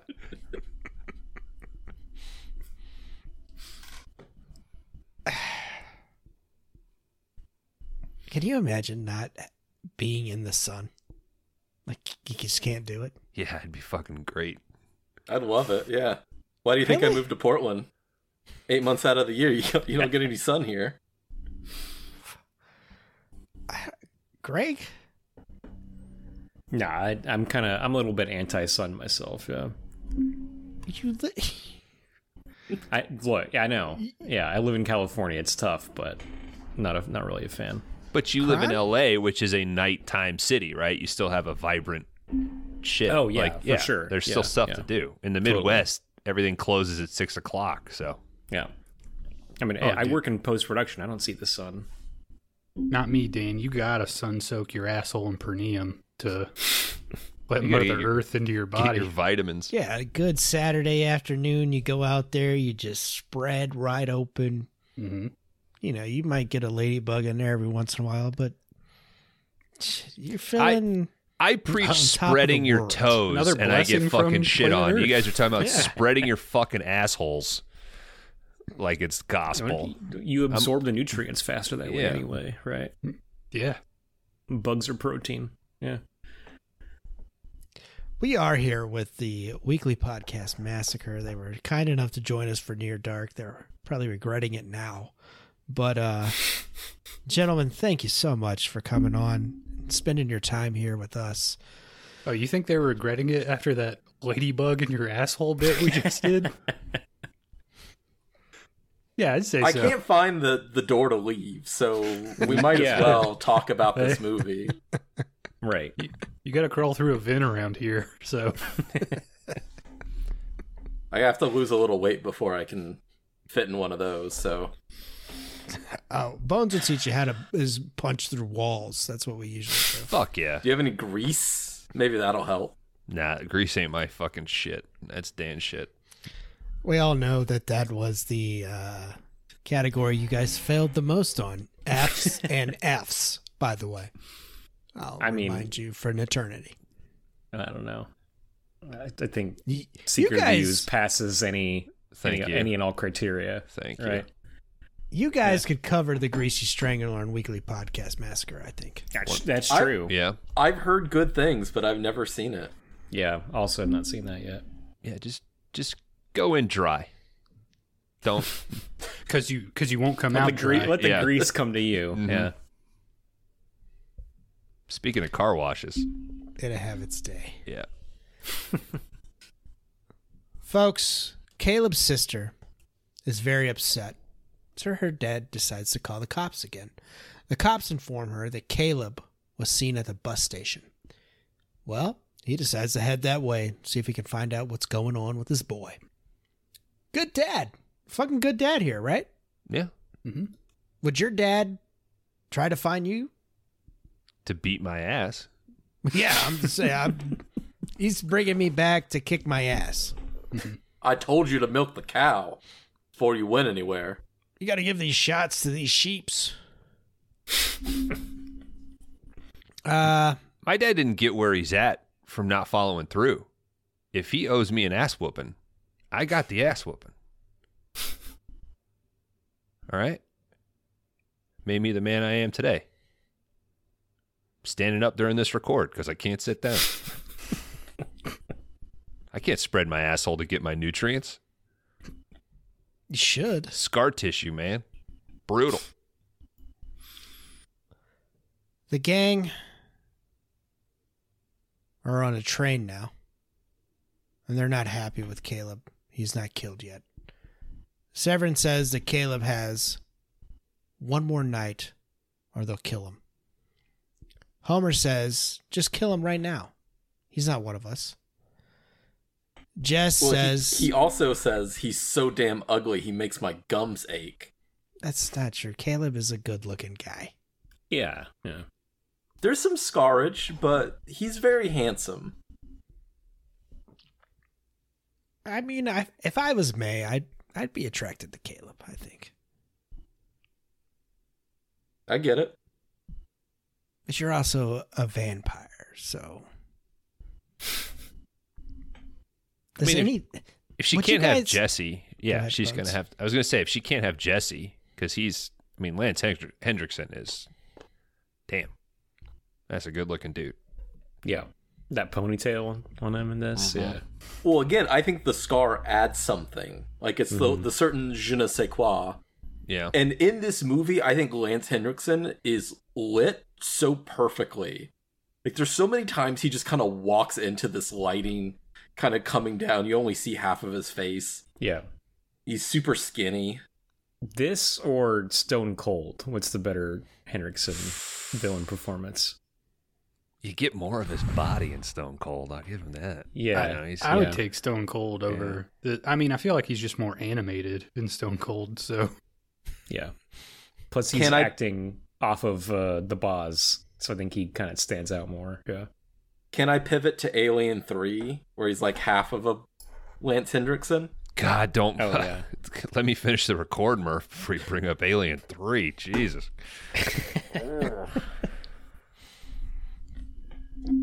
Take that fucking harmonica outside. All right, Jess says he must kill tonight or he's dead. We get a great fucking shot here of the gang coming up the hill with the fog and all that. And they head into the local bar. They bust in. Well, I'll be goddamned. Shit kicker heaven. As the music gets pumping. Severn heads over to buy some drinks for him and Caleb. He knocks over a guy's shot. And things look like they're going to get hairy. But Severn quickly calms the situation with a great Buffalo Bill joke. Another, like, cowboy moniker. Like, oh, he probably knew Buffalo Bill. Yeah, he tucked his dick between his legs and was like, fuck me. Holy shit. But no, he does take the beer.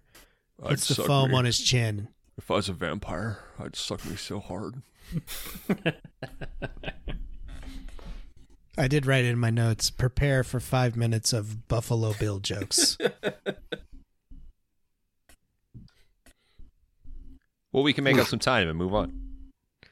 What's your great big vamp lady? Why is your teeth so weird? Say, are yours out of 6 or a 7? Severn gets lippy with the bartender here. The bartender says that there's 2 ways you can leave, on your feet or on your back. Do we recognize this bartender? He's the same bartender in Terminator 2. Or no, Terminator. The patron is in Terminator 2. Yeah. But I've never noticed, I didn't notice the bartender. Forgot to say please. Oh. Also in Pinocchio's Revenge. He is in Pinocchio's Revenge, yes. Thank you, Kron. Applaud yourself. Pat yourself on the back. Sorry it keeps coming up. I mean, it's kind of the connective tissue of this podcast. I don't think you're sorry at all. Don't worry. Puppets 2 is coming. Great frontal nudity. I'll say that. Severn says... And not just the puppet, Greg. Okay. Would you guys ever do a puppet month? Oh, a month I'm of it? so glad Probably. you added months to the end of that. I think we could probably fit enough in there. Yeah, oh, totally. What's the Anthony Hopkins one? Magic? We could do Magic. I think we could make a case for, like, Bicentennial Man. Yeah. I think that's a real horror, like, deciding to turn into a human. We did Pin, right? What did we do? Oh, that's like sibling horror, but yeah. Yeah. Pin's a good puppet / like doll movie. Yeah. 1988. Kron got mad at me for that one. For Pin? Yeah. Was that one direct-to-video? I was gonna pick Pin, and Dan just watched it like right before the category. Because I know that I need to watch these puppet movies and log them so he can see that, so it ruins his plans. It's a preemptive strike, yeah. It just leaves us with a shittier pool of puppet movies, so... Fuck. No, but we can absolutely do a puppet category someday. I mean, yeah, for sure. All right. Well, if you guys ever want to guess, Kron Howard is the puppet man. I think you just bring all 3 of us on for the puppet episode. No, I'm all right. Me and Bones are fine. We'll sit back and enjoy that episode in the leisure of our car. Yeah, you're right. I'm sorry. I would love to be on the show, guys. So you heard it here. Severn says, if you're not going to sell me a drink, I'll drink his. He slams this shot of the guy next to him and spits it in his face. I do this at every bar I go to. He pulls Caleb's into the guy's punch and says, "Hit him again. I'm trying to show the kids something." The guy does too, doesn't he? Like hit him a couple more times. He's just like, oh shit, okay, yeah, he's into it. He grabs Caleb. He says, "Now hit him back." Caleb knocks this dude the fuck out. Did I do that? Jesse starts flirting with the waitress. "You know your skin's as soft as a preacher's belly." What the fuck does that mean? Diamond. What does that mean? Yeah.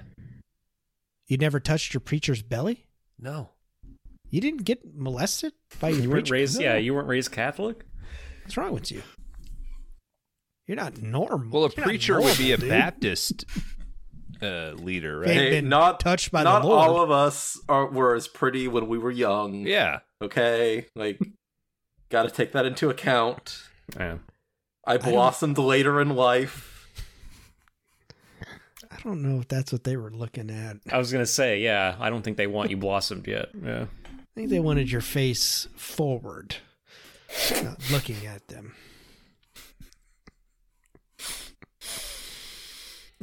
Shame on you, Catholic Church. Yeah. Diamondback pulls her butterfly knife. It's pretty good. Pretty good with this knife. And quickly slits the waitress's throat. They Is a butterfly knife useful? Like, isn't it just a slower, like... The idea is you can open it with one hand. Yeah, but you could just have a knife that's open. I mean, you got to do a whole part thing. Part of the idea of it is that it has that latch, so it's in your pocket. You're not cutting yourself. Mm-hmm. It looks fucking I think that's cool. like part of it. Yeah, You don't need and it also a just sheath. looks cool. Yeah. Yeah, exactly. You don't need It's like theatric. Mm-hmm. Yeah. Yeah. Yeah, but when the shit really hits the fan, I don't know if you want to be out there performing for the crowd, you know? You're killing a waitress. You're not fighting fucking gladiator style. Well, you might be. I'm taking on big dudes, man.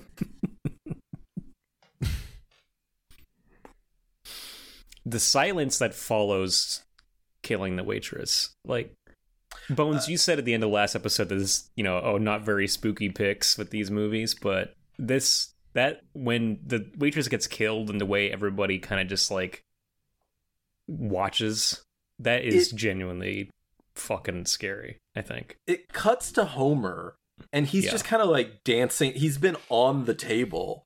Right. And I don't know if you guys noticed, but he has a shirt with a guy's face on it. Do you guys know that's William S. Burroughs? Oh, shit. The poet? Speaking of Naked Lunch, yeah. Yeah, the beat writer. Or the author, I guess. Yeah, who would have still been alive at this time. Yeah. So I just thought that was like, it's a really weird character thing to have. Narrator of the 70s release of Hexen, which we talked about on Weekly Podcast Massacre. Check it out.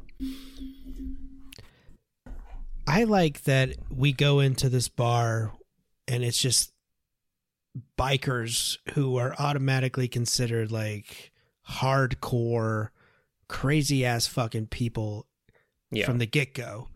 And then you enter this band of misfits who is just an Everest above the craziness that what you think these guys are. Like, we're going to outdo this 100%. You guys ain't got shit on us. So I think that's a really cool element. And then there's a teenage farm kid or something. Yeah. Like super young.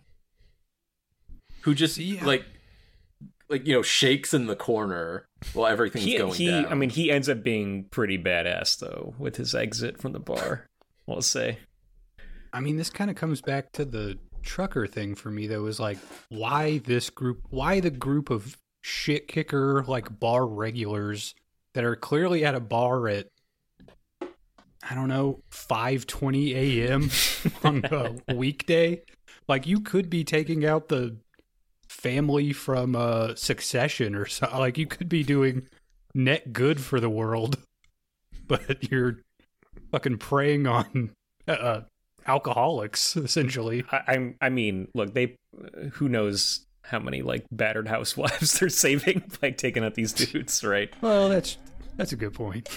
Yeah. Well, and you bring up a big thing for me in this movie, like when May says, to him, like, what do we, or when he asks, what do we do now? And she says, you can do whatever you want, right?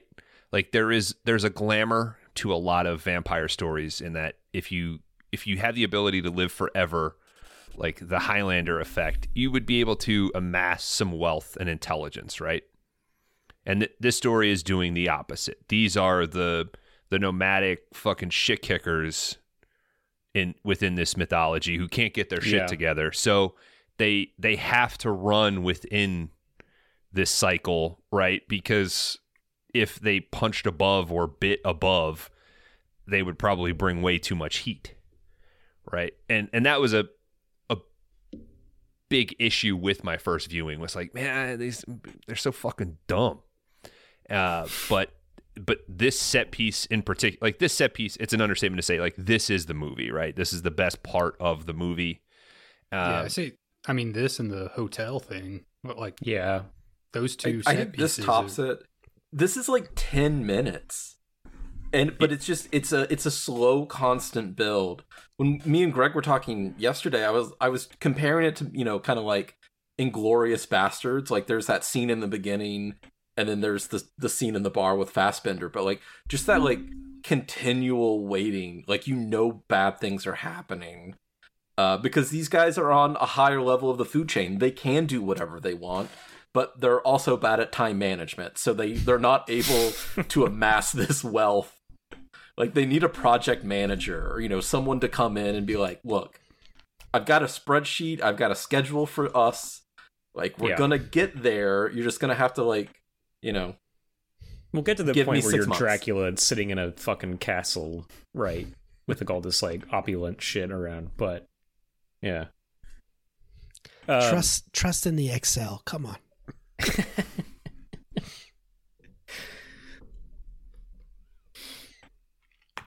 All right, at this point, all the bar patrons are now aware that it's time to leave. We got Homer, he's dancing around having a good time. The bartender is growing very uncomfortable at this point and pulls the shotgun. Severin grabs a biker and tells him he humped his mom, and the biker starts choking him. Severin plays along with this before he squeezes the biker's head till I think he breaks his neck. Steals his sunglasses. I love that. Yeah. Takes his glasses. Like, this guy's wearing sunglasses in a bar at 3:30 in the morning. Yeah. It's just, I think Fever, the song Fever, is playing under all this too. It is, yeah, it's fucking cool. I think that's like when he starts biting him. I think that's when it kicks in. Right. Also, Lance Henriksen, they drain the waitress into a beer mug, which is fucking gross. Yeah. And he slams it on the table and it just flies everywhere. He also has the great line. It was like, what do you people want? He's like, just a bit more of your time, approximately the same as the rest of your life. Yeah. As he grabs this biker's head, he feeds on him. And he pops up. I hate them when they ain't been shaved. And he feeds. This was ad-libbed by Mr. Paxton. Caleb is a little freaked out as well. Severin pulls up after a long drink. It's finger looking good. Hey, Jess, that one smelled like a dead polecat. The bartender blasts Caleb with the shotgun. It's a kick, isn't it? Says Severin as he hops on the bar and goes after the bartender as he struggles to reload his shotgun. You having a little trouble with your hog leg there? Severin slices and dices the bartender with a spur. Diamondback and Homer go after another biker. Homer shoots him dead. May goes after the lone pool player and dances with him. Well, it's he's the last one left, and Jesse, in like, again, great lighting, is just looking at him and then looking at Caleb and kind of nodding. And May knows that he still needs help with the feeding, so she wipes, the blood off of her mouth.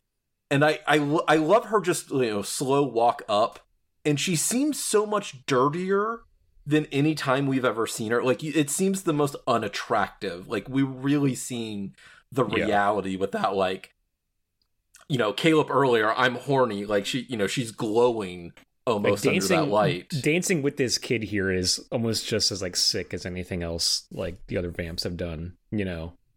Like amidst all the carnage to be like, I'm gonna have this little weird romantic moment or whatever. I'm gonna comfort you before I kill you. Right. Well, it also shows she fits into this group because you kind of thought maybe she was an outsider. Yeah, I was gonna say she's far more effective when she's being darker than she I don't know whether it's the performance or writing. Personally, I'm not buying. Like, I don't see what Caleb sees in her. There's a dullness to her that I couldn't connect to, but in these moments, I think she's good. She's good. She's good in the movie. Kron, what were you saying? Idiot. God damn it. Oh, I was trying to figure out because I rewatched this scene if she was like kind of trying to like make Caleb jealous or like get him, you know. I don't know, like, I'm dancing with this other guy, like, are you going to do anything about it? But I don't know if that was necessarily it either, so. I do like that interpretation, though. Yeah, that's good. Yeah. He's got to kill. He's failed all the way up to here, so yeah. Yeah, like, just another tactic. Like, you haven't done it yet, so maybe this will work, you know, if I go be sweet on this other guy. That's exactly what Lance Henriksen did with the waitress, right? Where he's, like, flirting with her. And then Diamondback pulls her butterfly knife and cuts her. Which we haven't talked a lot about Diamondback, but Jeanette Goldstein's fucking great too. She's awesome. I like the Lethal Weapon when she gets blown off that diving board. That's go ahead, Bones. I was gonna say I like in Lethal Weapon when she gets blown off that diving board. That's fucking funny. That is her, man. Yep. Wow. She's great. Owner and proprietor of Jeanette's Bras exclusively for big-breasted women. Oh, I know. I'm aware. Fucked up my Instagram feed. I have stood outside that property. I'm sure it casts a lot of shade. Do you guys get that catalog here at the store? With just a trench coat? Yes, we do get that catalog. Face prints against the glass. Yeah. Yeah. You got to take it with a bathroom beer, though. That's how that works. All right, this guy, he does not look like he's having fun. Wouldn't that be great if like a sex shop or like a fucking lingerie shop had like a little head cut out in one of their windows so you could kind of just rest your head just in, like, take a peek, you know, just a little. You'd probably say you wouldn't have to like wipe off the foggy windows and shit all the time. You know, all the face grease. Just let pervs put their face through, get a look, you know. Well, it's actually very similar to the first movie we covered, Microwave Massacre, where at a construction site there's you know, the paneling and it's open for boobs to come through. There's a boob window. Yeah, okay. Right. Yeah. Mm-hmm. Yeah.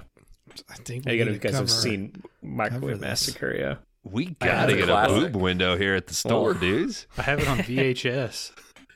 Is that on the Plex, Kron? Yep, it's out there. All right. Could you get a Betamax copy? I don't know. I mean, if that can get, I think that legitimately did get like a 4K Severin release. You know, if that can do it, chairman of the board, come on, it's a shoo-in.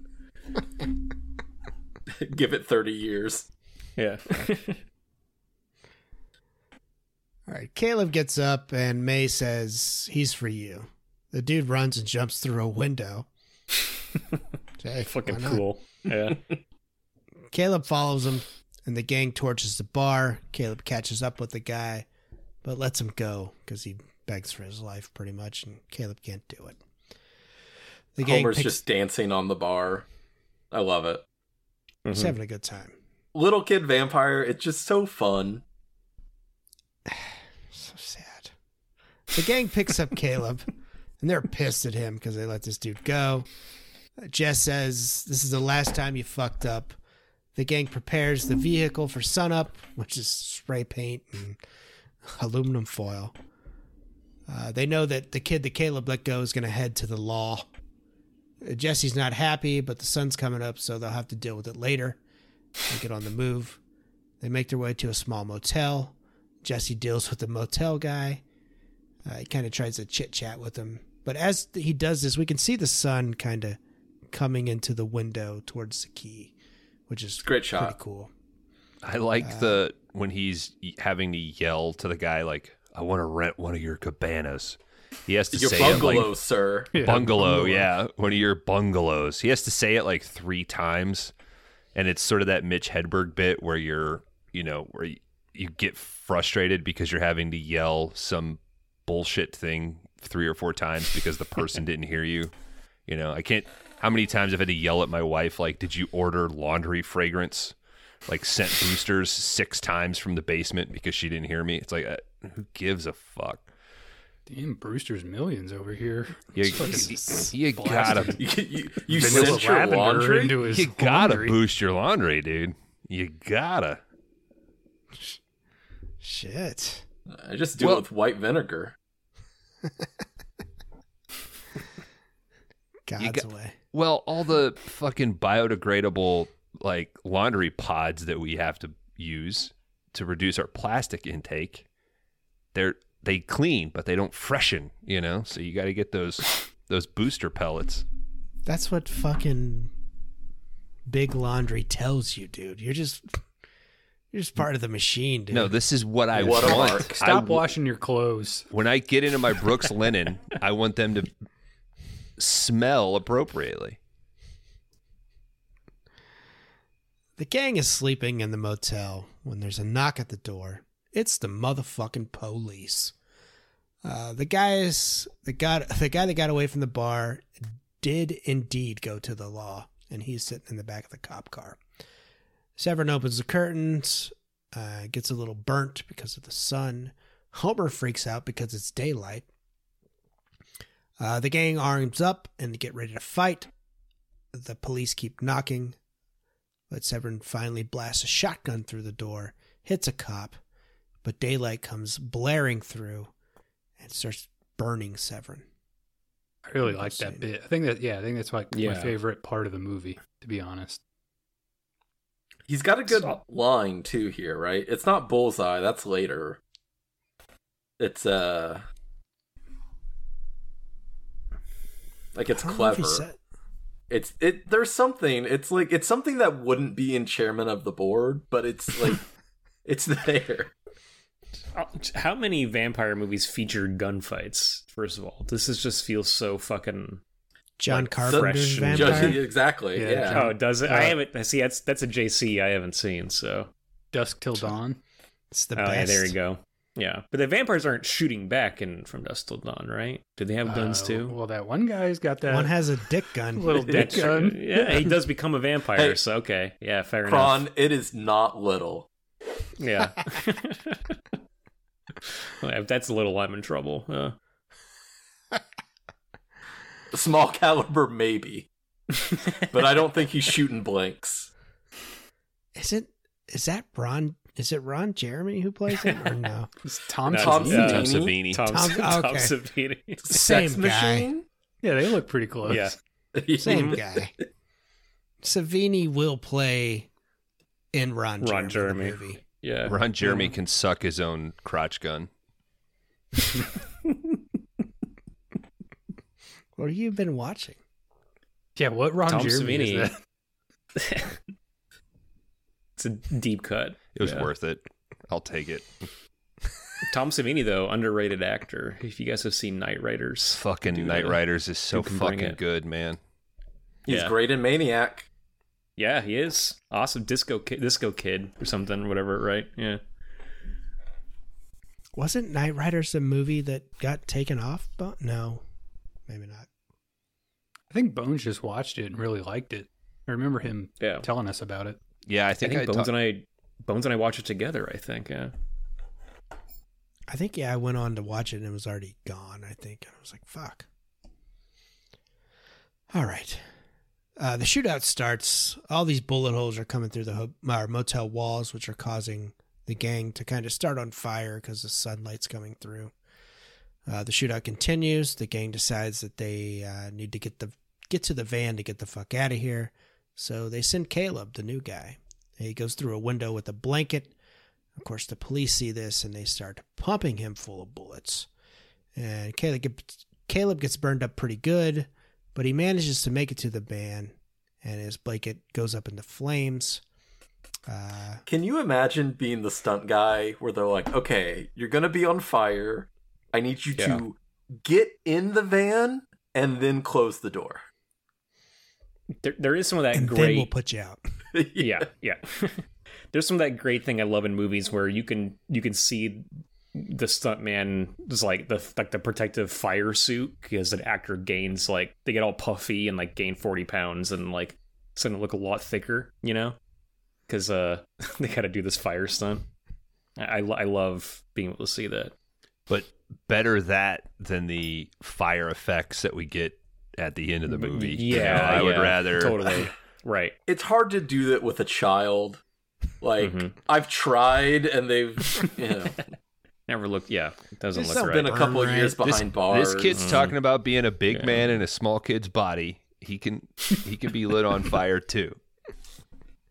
Do you know what it's like to hear about it every night, though? That's the problem. I do love the slow motion. Anytime anyone is like running on fire in this movie, they get slowed way down. It's like that Spike Jonze music video. I can't remember what song it is now, but the one that's just like a one take of literally just a guy running on fire. Yeah. I mean, the movie's only 94 minutes. You got to pad it somewhere, right? Exactly. There's only 10 really good minutes, and everything else is pretty good or okay. Yeah. I mean, I think if you let him look at the dailies, though, the fire guy is going to be like, oh, you got to slow that down. That looks good as hell.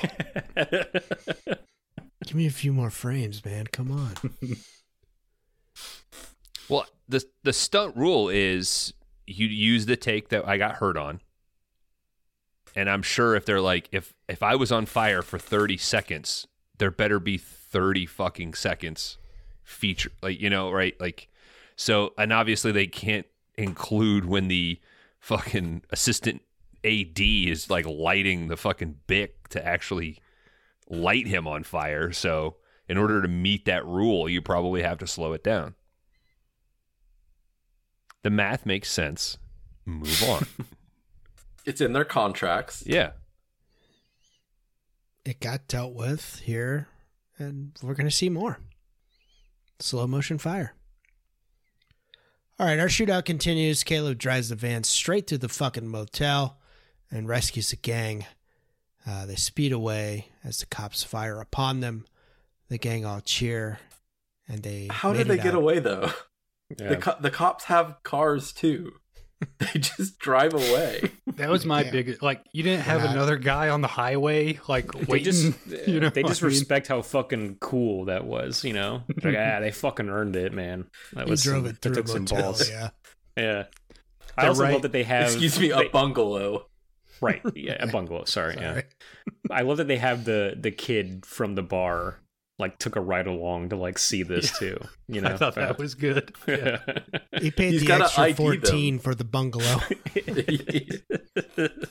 Well, he slaps $200 on there. Yeah. All right, the gang all cheer. They dap each other up. Caleb is a hero. The gang steals another car, checks into a new motel later that night. Severin is so impressed with Caleb that he gives him one of his spurs, and the gang seem to finally be accepting him. Homer is even coming around. Caleb asks how old Jesse is. He says that he fought for the South, and we lost.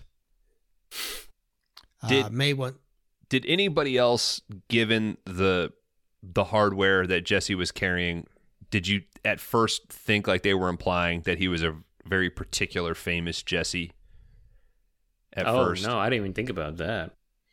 Wow. Okay. Like Jesse James? Yeah. Oh. Well, why would he deny that? Like, why would you change names? Yeah. No, he was killed by the coward Robert Ford. Right, right. Well, and the charges are still out there. You could get...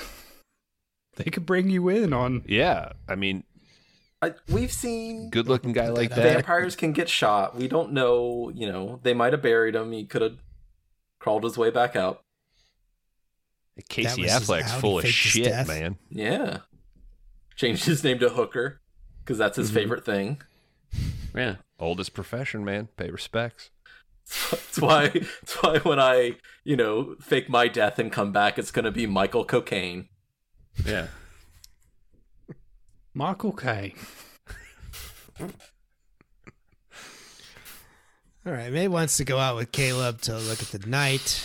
Outside, Caleb straps on his new spur and asks May if she ever misses the sun.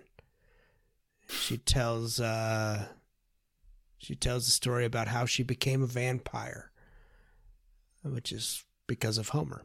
The gang plays some cards to pass the time. Caleb's response is just, "Oh, that little weasel, yeah, that bastard fucking entrapped you and turned you into the living dead while you're still in high school." So she's underage still. Yeah. Homer folds and heads outside to see a girl getting a soda. Homer introduces himself and asks if she wants to watch some TV. Homer brings the girl. Did you see the soda was 60 cents? That's fucking annoying. You gotta have a dime in your pocket. I mean, come on. They give you change. You put in 2 quarters, you get some back.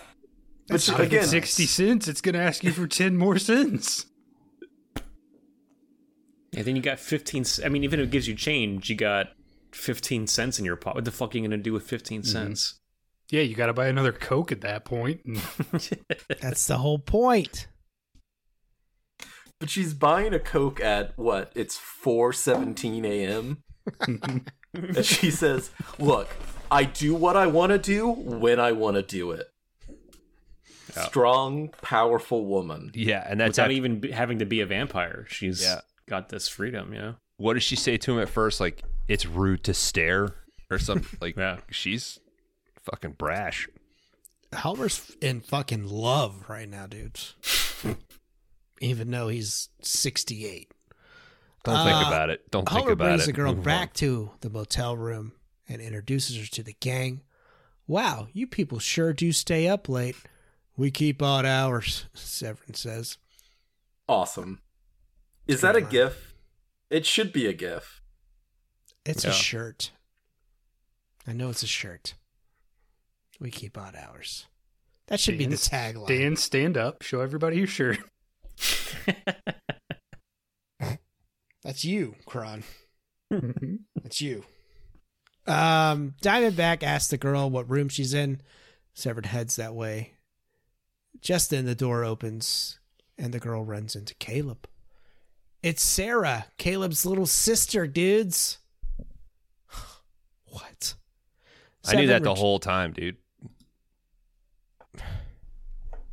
I do like the moment when Diamondback is kind of like talking to Homer like she's his mom, and he kind of was like he's getting really annoyed at it because you kind of get the sense like they're just putting the show on for the girl, right? Like, yeah, I maybe think she's doing this. As old as her, the mother of the group, and she's concerned, and she wants to keep this family together. But they don't treat Homer like a kid before this, Like, it's kind of interesting that like he seems annoyed, and like I think to the girl, what is her name again? Sarah. To Sarah, it's gonna feel like, oh, it's his mom chewing him out. But Homer's just like, what the fuck are you doing? Like, we're probably the same age, and like you're trying to like boss me around like you are my actual mom.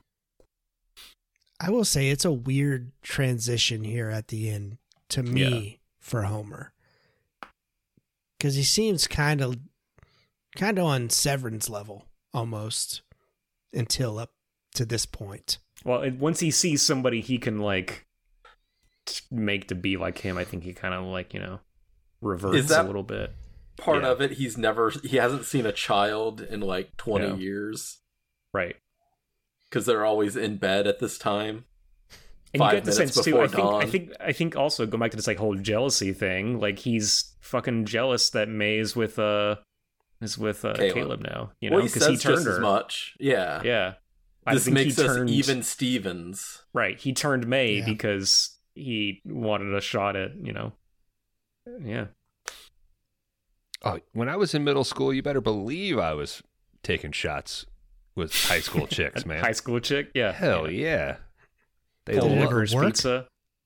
I got pretty fucking close with one of my buddy's older sisters, man. She would come over and jump on my trampoline.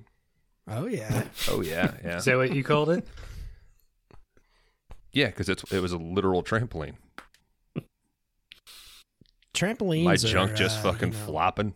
Yep, I wouldn't wear boxers. I knew what to do. Buy one. I have one now. It's weird. Yeah, she was a gymnast. There's been some 2 o'clock. I'm not going to spill my beer. Watch me do this backflip. Her name just flashed into my head, and I got fucking 10 degrees hotter. Holy shit! Yeah, dude, you lit up, dude. Say it right now. Say the full name. No. Saffron returns with Caleb's dad, Loy. His dad says he's been trying to find him. Caleb tells Jess to let them go because this is his family, guys. Come on. Well, he says, yeah, it's my family. And Justice is like, so? I don't care. We're your family now. Seems like you could just let them go and avoid like a lot of problems. Yeah. I mean, they've seen their faces. They know too much. We've only known each other for 3 days, and for 95% of it, we were just talking about how much we want to kill you, but we're your family now. Yeah. They've been tracking us. That's another part of it. Yeah. We just can't have people knowing we're out there. Mm-hmm. Did driving our van into our bungalow mean nothing to you, Caleb? Caleb does say he's with the gang now, and he's staying with them. Homer jumps in, grabs Sarah, and says that she's his, and he wants to turn her. Caleb says, I will hurt you if you try to do that. Severn and Diamondback jump in and grab Caleb. Jess says they know our faces, and we have to kill them. Caleb pops in, pulls a gun, and shoots Jess. Caleb's dad pulls a gun and shoots at Jess. Hooker coughs up a bullet and puts it in his Loy's pocket there. It's pretty badass.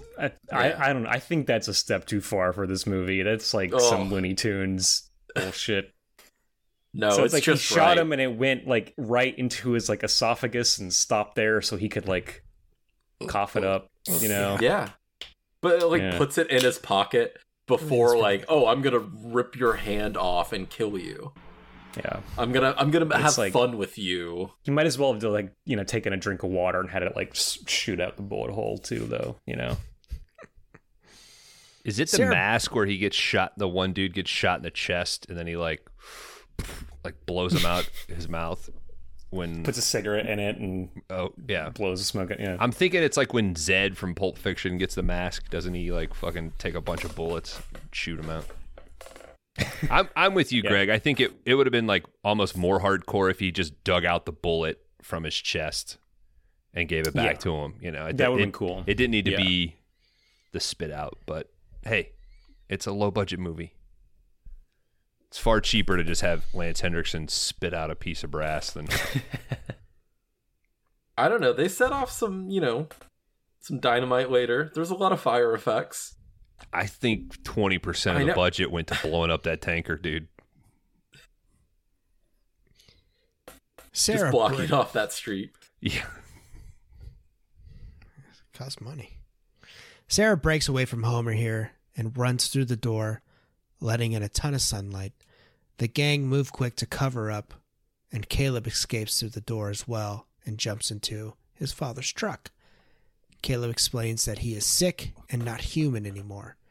His pops questions the gang and says these people ain't right. Caleb says, his pops wants to take him to a hospital. He's like, that won't help, and shows how his skin burns in the light. Caleb looks around and asks if his dad has ever transfused anybody. We get a quick cut to Caleb's dad doing a blood transfusion on Caleb. He nurses Caleb through the long process. Caleb sleeps. His pops cries. The next morning, Sarah opens the barn door, and the light comes in, but it does not burn Caleb. He's fixed. He plays in a cornfield with Sarah. Shirtless. They have some family dinner together. Sarah heads to bed. They hear some strange noises. Caleb goes to check it out. It's May on the swing. That dinner feast would have fed 12 fucking people, man. They made a lot of food. It's a Midwest dinner, baby. God damn. Yeah. Also, Caleb hasn't eaten real food in like a week. You know? That's a good point. Yeah. He needs some of that corn, baby.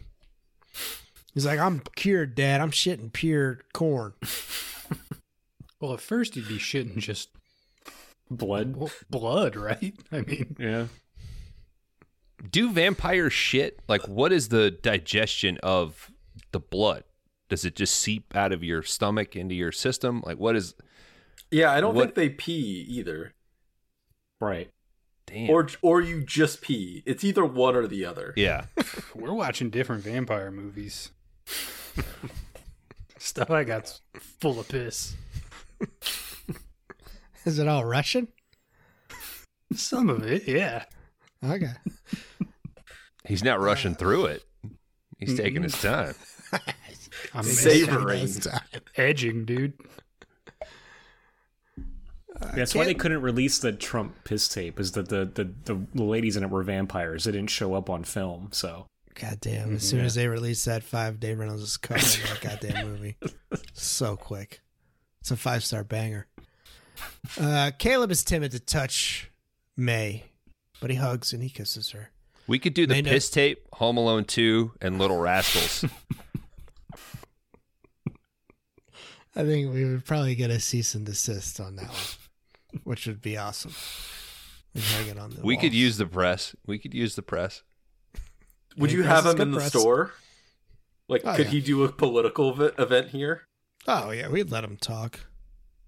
We'd laugh the whole time, though. Just a wall of Home Alone 2 behind him. We play fun sound effects over his speech. Kron's got some gold spray paint. He could fucking paint the toilet so he feels right at home. Gold. No, that's for us huffing later. All right, don't try to take that away from us. You're not wasting good paint on Trump's ass. It's a little for me, a little for him kind of day, you know, with the spray paint. Yeah. We'll get one of those little boy garden fountains that's like peeing, so he feels right at home. Just put that up on the counter. Boy? Yeah, the little boy peeing. But we'll put like we'll put a wig on it though, so it looks like it kind of looks like a Russian chick. Yeah, Russian vampire. No, it looks like him. That's what he wants. We'll do or the Ivanka. We'll do the Ivankas like in A Clockwork Orange, so he can get like a drink from her titty. Beautiful. May notices that Caleb is warm. I belong here, May. May says, you need to make a choice. Caleb says nothing. May takes silence as a yes and runs into the darkness. The thunder rolls in as Caleb notices Sarah is missing from her room. He heads out to find her with his horse. We see a tumbleweed go by. That's how you know it's a Western. They were setting out to make a Western, I will say that. I had my doubts until that moment, Yeah. And also, Dan, you're picking up the pace here on the plot, but there is only 8 minutes left in the runtime of this movie. Yeah. The fucking third act of this thing is slim. Yeah. It moves. Yeah. It's not a problem, though. I mean, after the bar, I feel like they kind of know the bar and then the hotel shootout, they can't top it. So they're just like, we're just going to fucking wrap it up. Yeah. Yeah, fucking... You take it from Maroon 5, it moves like Jagger.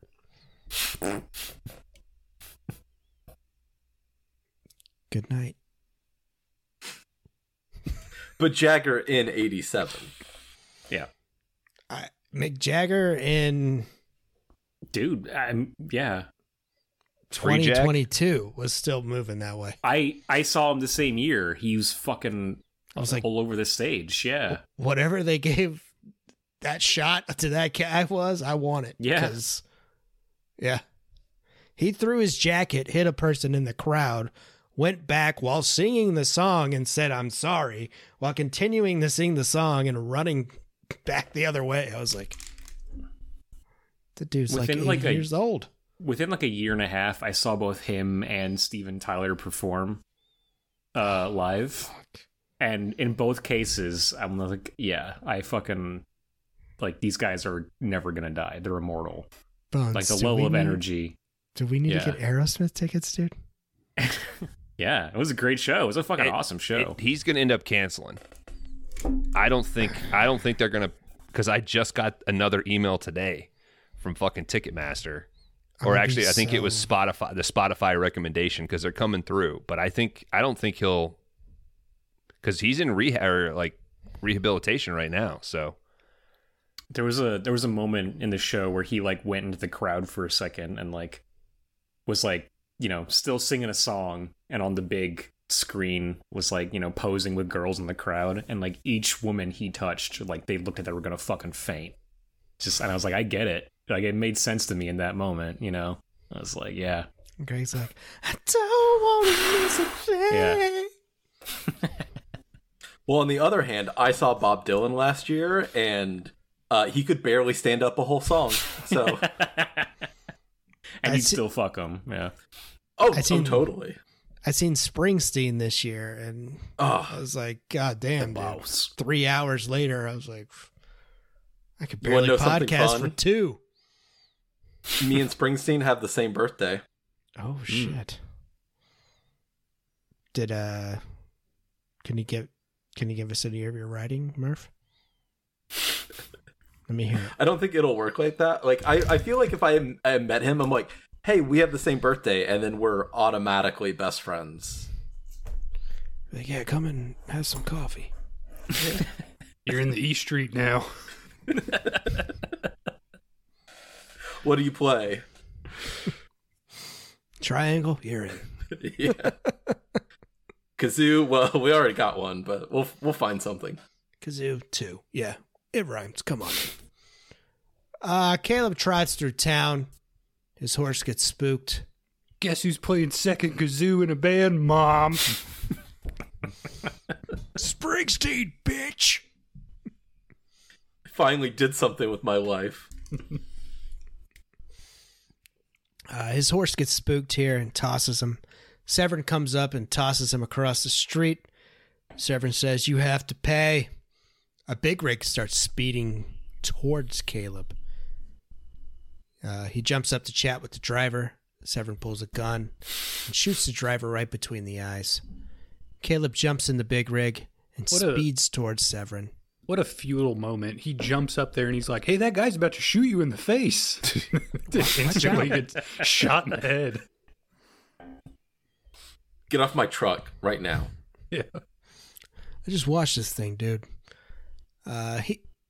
Caleb smashes his Peterbilt into Severin, but Severin climbs onto the hood of the big rig, and he's pretty fucked up, guys. Looks pretty fun. Great effect. It's so beautiful. Hey, Caleb, fasten your fucking seatbelt. Severin starts ripping into the engine and starts pulling wires from this big rig. Caleb remembers his lesson from the big rig driver. Remember your training, Caleb. The Force ghost of the Cajun driver fucking whispers in his ear. Yeah. So he jackknifes the big rig before Severin can get to him, causing it to blow up, and finishes off Severin. As Caleb turns around from the flames, there stands Jess. It's time to pay the fiddler. Caleb demands his sister back.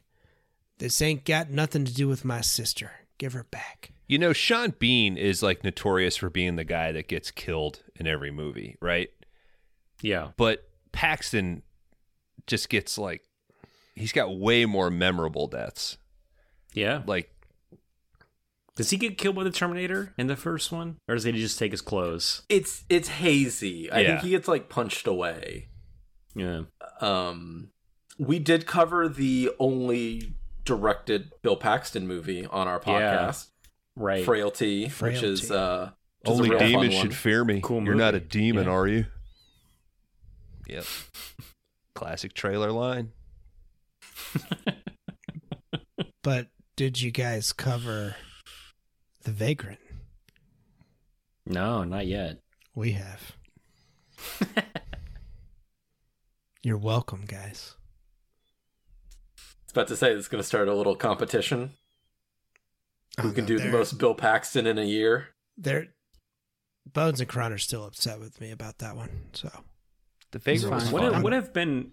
There's been a couple crossover movies, right? We both covered, I think. I'm trying to think now. Prince of Darkness. Prince of Darkness. Yeah.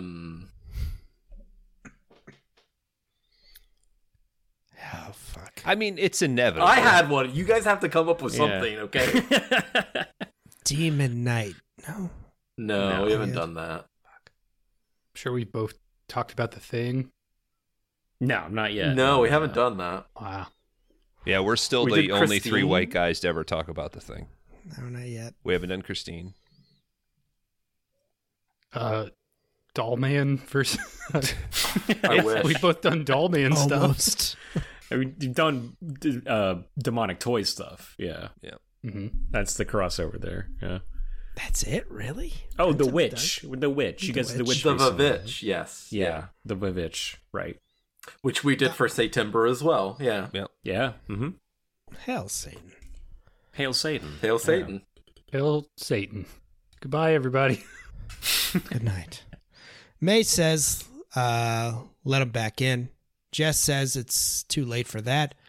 Homer has his sister in the backseat of the car. And she hits Homer, and she's able to run out. Diamondback throws a knife at Caleb, but he moves out of the way, and Jess catches it in his teeth. Caleb runs, and Jess starts shooting.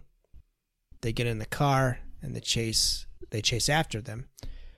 May is hesitant. Caleb trips in a cornfield and tells Sarah to run. Just as the gang pulls up and grabs Sarah again, the sun is on the rise. Okay, Greg, I wanted to ask you about something because Yeah. we've had a conversation about a similar movie that has this kind of thing, and I want to know, do you like it in this movie? Because it is basically what happens in Avatar 2: The Way of Water. We have token different people of the Sully clan being kidnapped, and then they get Multiple away, times. Right. and then they're kidnapped almost automatically again. Yeah, my problem with the Avatar 2 thing is calling attention to it in like a cutesy moment, you know? Oh, Like, that's calling what I out love. How repetitive it is. I know I'm not alone in my like Oppenheimer indifference on this podcast at the very least, but I might be alone in my Avatar 2 dislike. So Couldn't no, bring this is- myself to watch it, so I don't know if you are. First 10 minutes, yeah. I think Bones watched it. I did. I really I liked it more than the first one, but yeah, I also learned immediately afterwards that I was exposed to COVID and was feeling symptoms during the movie. I was wondering, why do I feel like shit? And I would maybe ascribed a lot of it to the movie when it could have been COVID symptoms. So, you know. 5 times in theaters. It's amazing. Damn. I guess 5-star I gotta banger. watch it now. I wish I would have had COVID during Oppenheimer because then I would have feel like I have a reason that people would understand why I don't love it. Yeah. All right. The gang tries to cover the windows, but time is running out. May sees that Homer is trying to bite Sarah, and May grabs her and jumps out the back of the window of the car. Homer jumps out after them and starts running, but immediately starts to burn up. He burns to death. Caleb covers up May. Jess and Diamondback drive towards Caleb and May. Props they to the burn movie up. for showing as much as they do of Homer burning. Yeah. Like, it doesn't look great, but it's still fun. Yeah. Mm-hmm. The early thing with his face blackened and like smoke coming up. Like I kind of like that. But when they go into the whole fire thing and it's composited or something like that, it's just too rough. I will still take this over CG fire. We saw a lot of that recently when we talked about what was it? Mother of Tears, right? There's a lot of CG fire in that. Yeah. That to me is a bigger disappointment, I think. But nothing beats like real fire. Yeah. Nothing beats Chicago Fire. Fridays, NBC. Be there, be square. Jess and Diamondback, they drive towards Caleb and May, as they burn up, but the car gives in to all the flames and explodes. We cut to Caleb. He opens up a barn door on May, and the light hits her, but she does not burn. She asks what's happening. She says she's afraid. Don't be. It's just the sun. They hold each other. End credits. Near Dark. 1987. Directed by Catherine Bigelow. It's just what's a freeze frame? You can get right? you can get melanoma now, just like the rest of us. It's like, hey, this thing you've been living with for 536 years is easily curable. Idiot. You didn't think of this? My farmer dad figured it out in a day. He's a vet. Gentlemen, I meant to, when you talked about Homer exploding, I meant to say dough, by the way, but I had slipped my mind. Gentlemen, upon further research, Near Dark from 1987, directed by Catherine Bigelow, had an estimated budget of $5 million. It was a limited release October 2nd of 1987 here in the United States and pulled in a box office of just over $3 million. The company that did put it out went bankrupt after this movie. It was their last one. At the time of its release, you could also catch Like Father, Like Son that week. I love that movie. Yeah. That's the one with Kirk Cameron and what's the Arthur guy? Dudley Moore? Yeah. Right. That is true. I meant to bring up Kirk Cameron earlier when we were talking about Christian movies, but I met Kirk Cameron once. Oh, shit. When I worked at a movie theater, I was a manager, like an assistant manager. Your tummy's pretty soft. But the theater I worked at, it's in Thousand Oaks, California. A lot of celebrities like have like secret homes out there. You know, it's just outside of LA, so it's like they're close enough, but they're not like in LA proper. You know, the burbs. They're outside. Yeah. Right. Exactly. So he lives out there, and the theater I worked at, we often showed a lot of Christian movies. It's right by Simi Valley, which is the highest concentration of retired cops in the country. Very conservative area. Ton of like, we showed like Hillary's America and weird shit like that all the time. Like we had premieres to that stuff at the theater I worked at. So we were doing a premiere for a Kirk Cameron Christmas movie, and he shows up to the theater to like kind of like talk to my boss about the logistics of it. And he walks in, instantly recognizable as him. He's wearing his fucking like sweater and shit, you know. And he comes up to me and he's like, "Hey, can I talk to the general manager? You know, I'm looking for William." I'm like, "Oh yeah, sure." So I get my radio out and I'm like, "Hey, William to the front." And William says, "Copy, I'm on my way." And we kind of just stand there awkwardly for a second, and then he points at himself and goes, "I'm Kirk Cameron." And I'm like, "Yeah, I know." And he looked so fucking bummed out that I didn't have like a big reaction or anything like that. I was just kind of like, "Yeah, or yeah, cool, man." All right. And he looked so fucking upset until the manager came down and like took him away to the meeting room. But yeah, that was my interaction with them. You're too young for growing pains, though. Like that was. I mean, I knew it. I still knew him on sight. Like the moment he came to the door, so I was like, "Oh shit, Kirk Cameron." Okay, like. It was still immediate, yeah. I think you had the best reaction. Yeah. Mm-hmm. I mean, I don't know what I was supposed to do with that info. I'm like, okay, yeah, cool, man. I get it. Yeah, dude, you fucking dunked on Cameron. But had it been his like Australian buddy, you would have freaked your shit though, right? Oh yeah, yeah. I would have fucking fallen all over him. Yeah. Yeah. That guy's just walking around handing out bananas and shit. Do you think Carrot Top does that? Like he's like, hey, I gotta meet someone. By the way, yeah. I think they know. Yeah, if Carrot Top has to tell anyone he's Carrot Top, then something's wrong. Needs to rethink the branding. October was a pretty shitty month for this release time, but Prince of Darkness did open later that month on the 23rd of October. As we discussed, they used many cast members from Aliens because she was with James Cameron at the time. Lance prepared his role by picking up hitchhikers, driving along the same places they were going to film. I think he did pick up a guy one night who got freaked out. He had the fingernails on and the hair extensions and all that in, and he paid him like $80 because he was like, I'm just fucking with you, dude. Did we even mention the rat tails? Yeah, he did. I think I brought it up for a second. Okay. Yeah, but this guy was freaked out by fingernails. Yeah, they looked a little weird, I guess. Johnny Depp and DB Sweeney were did audition for Caleb, but they decided to go cheap. They shot for 47 days. 40 of those were all at night. So, and like I said, I think we've pretty much hit on everything else. Unless you guys got anything. I feel like I read that they offered Michael Biehn something as well, and I can't remember if it was Jesse or Severin. But I don't know. He didn't like the script or something, and I don't think that would have worked for him as either of them. I think I did read that. Yeah, he didn't. Maybe for Caleb, but not. I don't.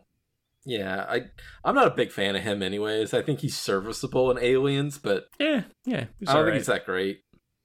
I like him in Terminator. I like him in the first Terminator. Yeah, he does. Yeah. Do you think for a few days there they tried to be like, oh, these are like background scenes for Aliens. Like, this is all one movie. We're not going to pay you anymore for these. Try to get Fox to actually pay for it. Yeah. Mm-hmm. Well, Dan had to run to the little boy's room. And at this point, he would ask you guys final thoughts before we go into our Rate My Letterbox. What we could do is we could do final thoughts, or we could just play amongst ourselves since the points don't matter for us four, and just go ahead and give our Rate My Letterbox scores just for fun. Kron, you want to start us off? Rate my box. Take me up inside. All right, Bones. I'm going to go with a 3.5. Murph. I think I'm going to go 4.5. And Greg. I think I'm going to go with 4. Oh, and by the way, we use zeros or 0.5. None of those weird 0.673s you guys use over on Weekly Podcast. I don't really know where that came from. Yeah. And just, yeah. Do you guys rate out of stars? Because we actually have never heard of that kind of system before. Right, that's new to us. Yeah. We need to decide what we're rating it out of. Oh, that's true. I mean, we talked about it. We theorized vampires shit blood turds. We could rate it out of blood turds. Well, we didn't mention it, but I did share a picture of Jesse with the goggles and a nose guard. Oh, yeah. Mm-hmm. And we recently have covered a movie and rated out of nose guards. Yeah. Came out same year, 87. Yeah. Or same year, and the episode came out the day of this recording, right? Our episode about Angel Heart. Yes. Yeah. Yes. Yeah. My pitch was going to be we could rate it out of feet of aluminum foil. That's good. I like that. I like that. Yeah. Mm-hmm. All right, so just to recap, Kron, you're giving me 3.5 feet of aluminum foil. That's correct. You gave 4.5 and Greg 4.0 feet of aluminum foil. Okay. Greg, would you like to go, buddy? Sure. Bones 3.5. Kron. I also 3.5. Murph 4. Floor's yours, Murph. I think I'm gonna go for Greg 3.5. Kron 3. And Bones. See, this is where a 3.75 would be really nice, but I think 3.5 feet of aluminum foil.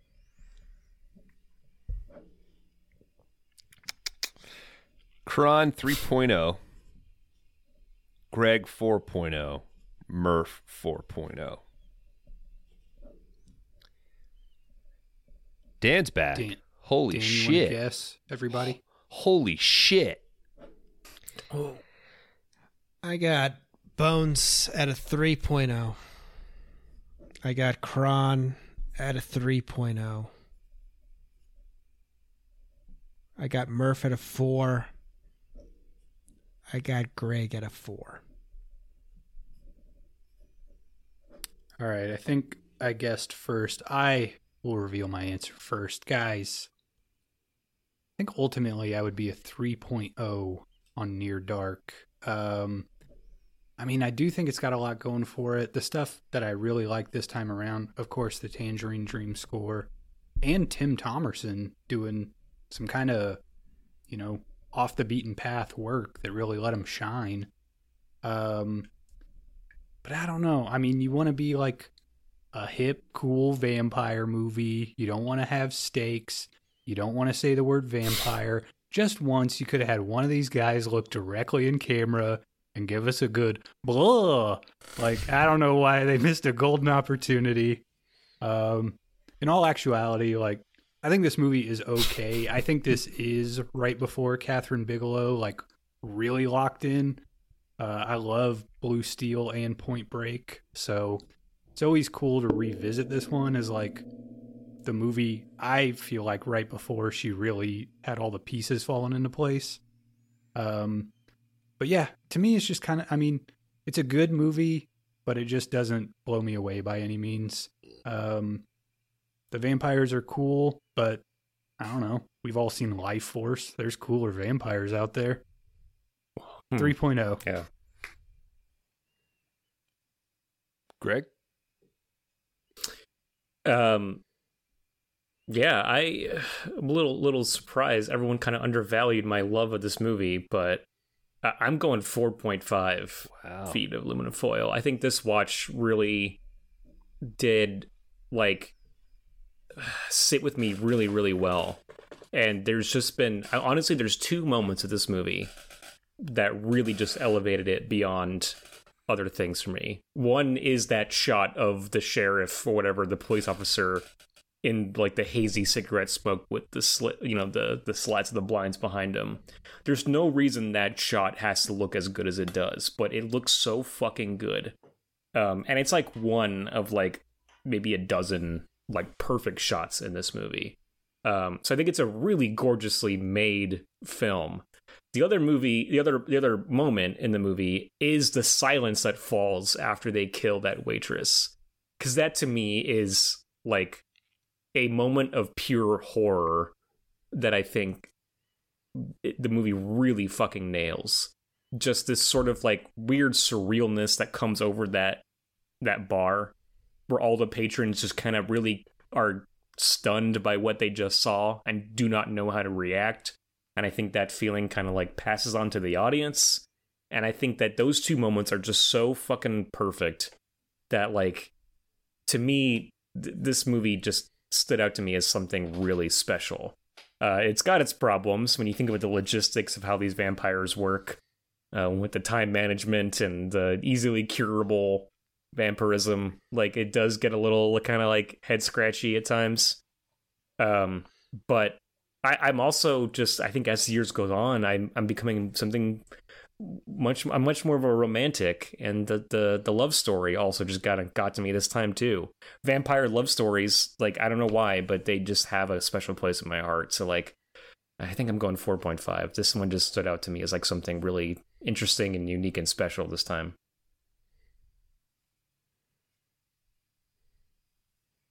Florida Murph.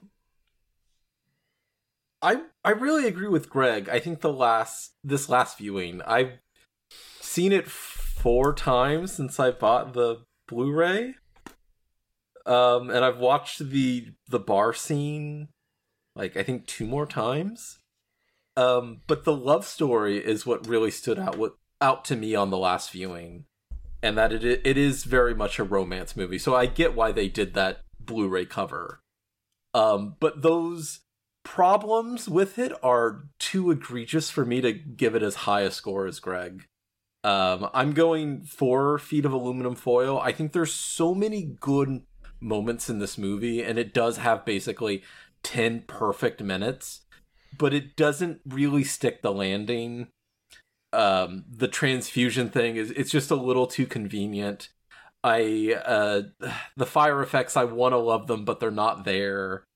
And just the giving up from Jesse and Diamondback at the end is a little more problematic story-wise for me. But it's, goddamn, is it really good when it's good? Just the way Lance Henriksen looks at Caleb, at that guy in the bar, and just be like, this is what you have to do. This is what you are now. And it's these weird purple and pink hues. It's so beautiful most of the time. And I really love it. I'm going to spin this disc like twice a year for the rest of my life. And hopefully I'll live 1 billion years and I'll watch it 2 billion more times. Beautiful. Nice. Kron, I think I'm in the trenches with you, buddy. I think this falls at a 3.0. So I had the inverse reaction with the love story. I don't know if it's the performance or what we do see. It doesn't work. It doesn't connect. Now I'm going to Oreo here and throw some positive stuff. I do think the bar scene, that is the movie. Unfortunately, the logistics and the romance, they sort of just anchor that for me. The side cast of characters are really good, from Tim Thomerson to Lance Henriksen, but the focus really should be on Caleb and May, and it just doesn't work. Dan and I watched this, 10 years ago, dude? You might be being generous. Okay, yeah. And in my mind, it was like, oh, that was fun. And the 2 rewatches this week, I found myself just disconnecting more and more. So I am glad that you guys are rating it a little higher to kind of help bump the average, but going with my gut, it's a 3.0. Dan, the one that matters. The only one that matters. Did we mention that the Letterboxd user rating was a 3.5? You did. We did now. Right. We did now. 3.5 is what the community of Letterboxd is saying. Oh, and they're also rating it at a feet of aluminum foil. So thank you so much, Kron. I wasn't going to say anything, but I felt a little iffy with not mentioning that. Yeah.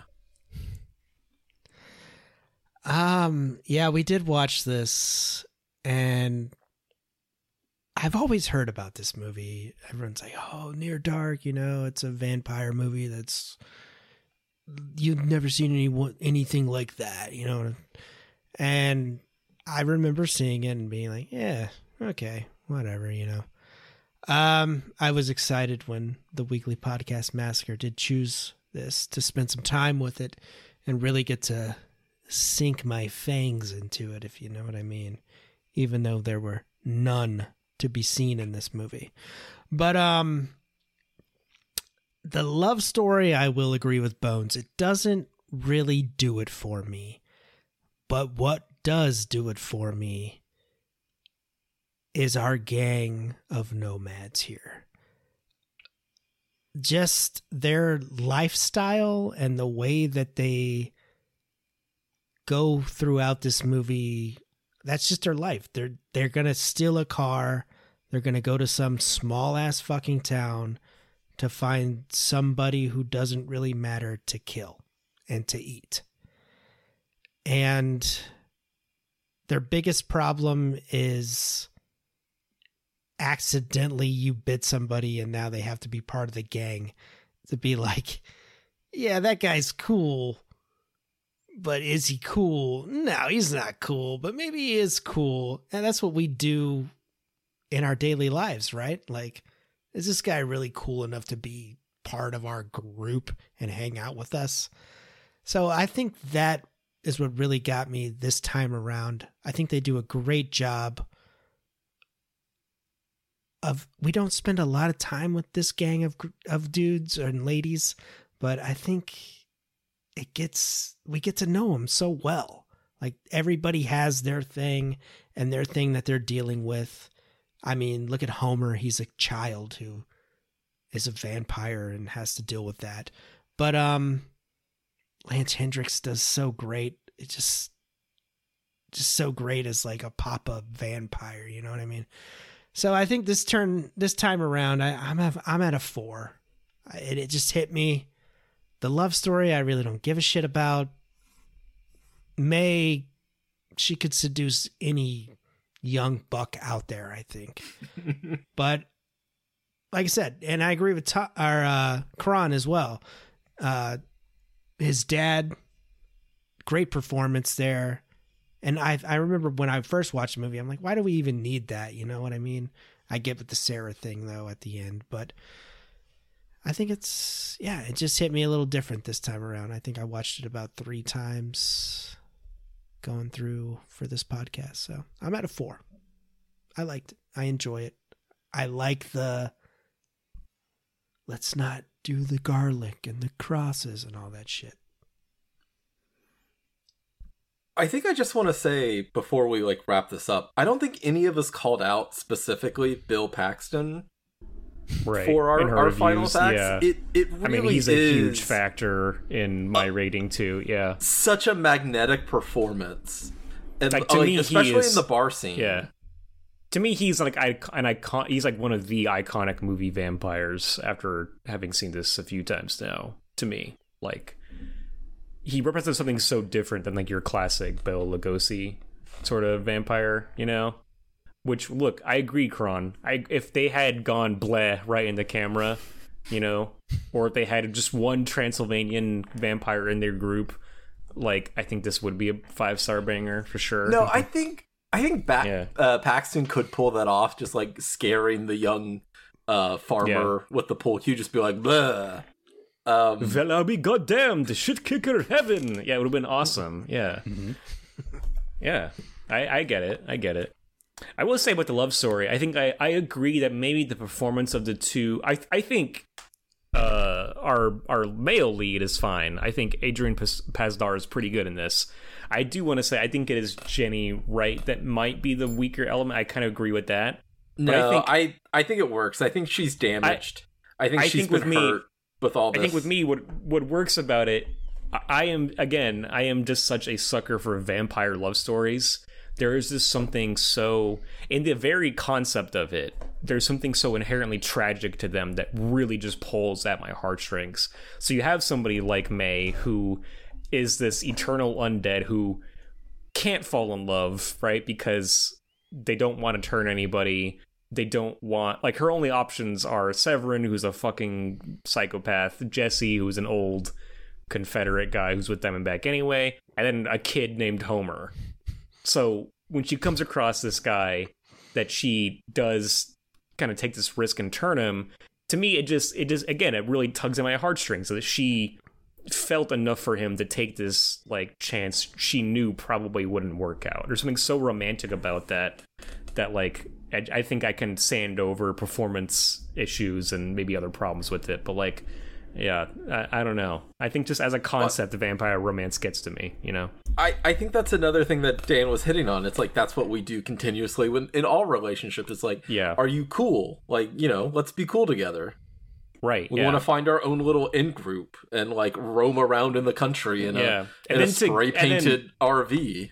As, like, weird and convenient as it is to people, just like, okay, I'm going to turn human now, you know, there's still, again, a romanticism to the idea of you're giving up eternal life for this person. It's like, yeah, I you know, it just makes me feel good inside. Okay, you sound like a guy that got some hope. Hey, that's what led me to guess 4.0 too, when it was right on the money for Dan. So that is true. Weekly Podcast Master got me right on the money. Mm-hmm. What was that, Bones? I was going to say, is there a counter argument to the romanticism about like picking this person and then cursing them to this existence? Yeah. I mean, that's the tragic nature of it too, right? Like, but also that's how I feel about romance in my life. Like, oh, the person I decide to love, like, I'm sorry, but you know, here's all my baggage and depression. Care about you, and I'm gonna be in your life. I apologize. You know, I guess like I'm gonna bring all my fucking baggage with me into this. Yeah. I guess the opposite end of this is kind of like the vampire story in The Hunger, where it's literally like, hey, we've been together for 350 years and I don't want to do this anymore. So fucking sick of your ass. Yeah.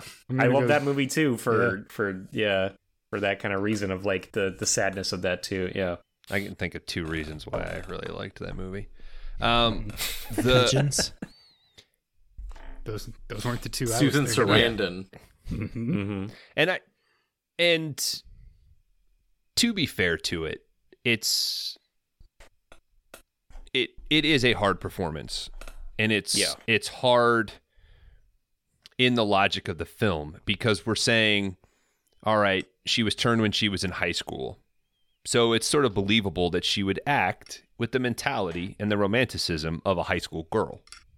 Right. But at the same time, we also have Homer running parallel to her, who says, I'm an old man in a young boy's body.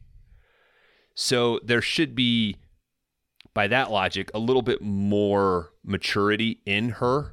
But he also has that childishness in him too, Homer, of like, he has that fantasy of like, I'm going to find this another child, right, to like and turn she's only as well. been turned 4 years, and she was in like, high school. 4 years, she's 4 years. barely 22 at least. Functionally a 22-year-old, right. Yeah. Dude, when I was 18, 22-year-old girls may as well have been fucking 50, dude.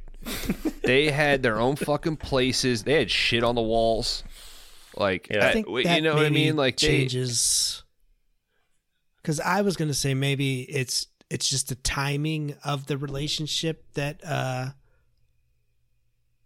that's what makes me not believe in that relationship. But I guess you bring up a good point of she's high school level, so yeah, it's a very quick I love you, and like, I guess that makes a little more sense.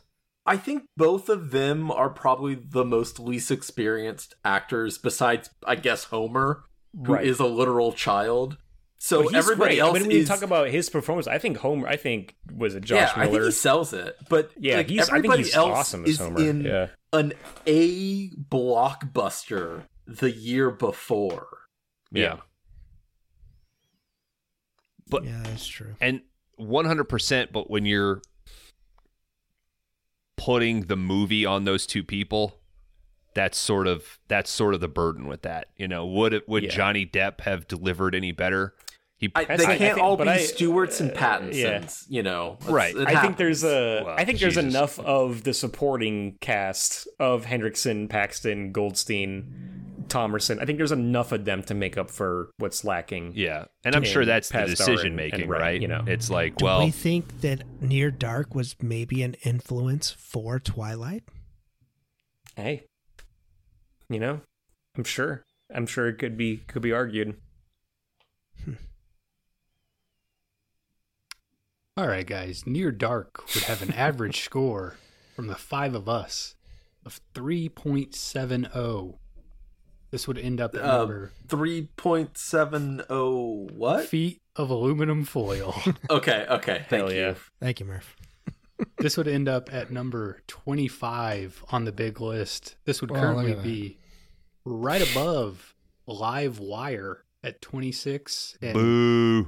Bullshit. You're not gonna like this one, Bones. It would currently be right below The Lawnmower Man at number 24. Isn't Ginny Wright in Lawnmower Man? Oh shit! Isn't there somebody in this movie that's in Lawnmower Man?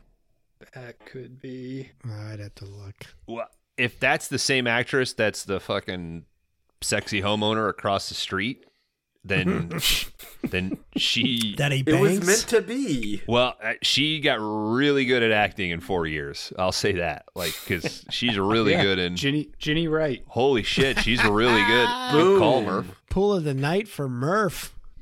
Yeah, man. Damn.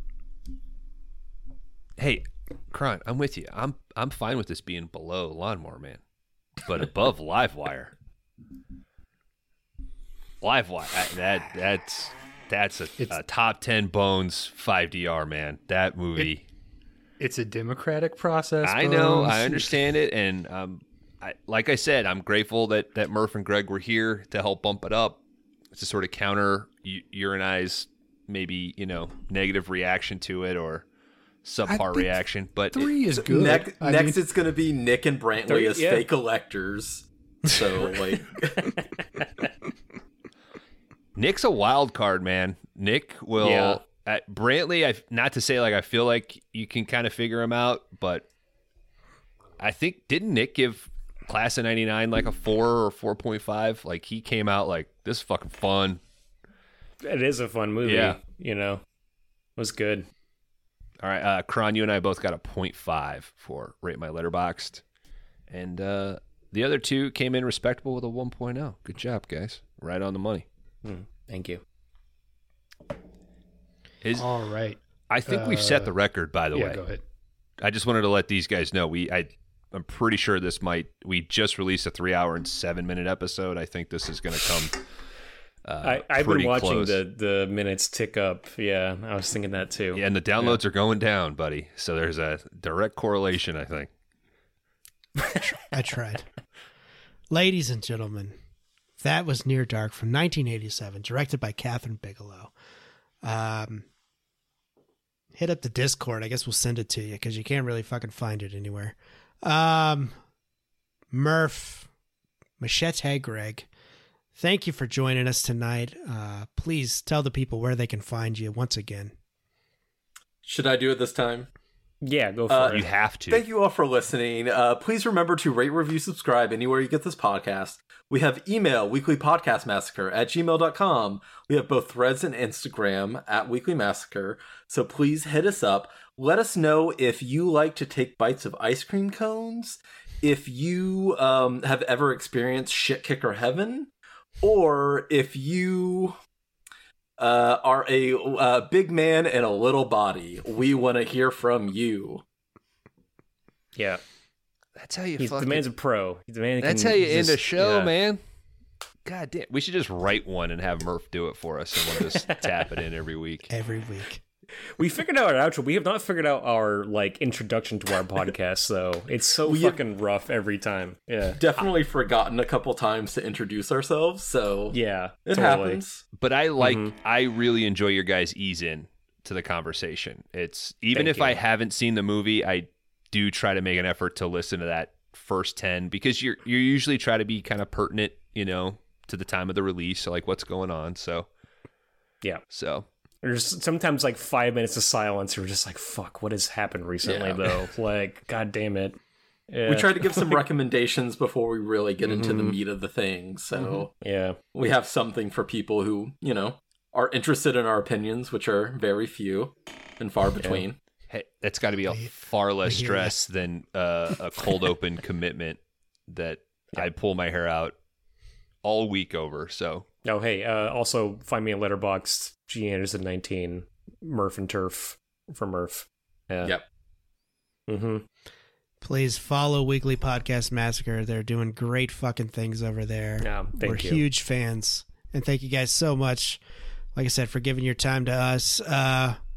Hopefully you had a good time. You got enough beers in you. You can get a good night's sleep. Kron, Howard, what is next? We will be joined next week by the Horror Drafts boys to talk Resurrection from 1999. Your classic religious-tinged 7 ripoff. So join us next week. I guess until then, The only thing left to say is you should have said bleh. I'm going to go with suck and burn. I'm going to go with burn and burn. We can't end the show. Surprisingly few quotes with this one. You have to do one. Yeah, we're locked. You should do Those are one. rules. Do a sign off. There's a very weird moment where Jesse says something like, just slap me if I'm sleeping because I want to wake up. That really stood out to me. And as always, it's finger licking good. Fucking pro.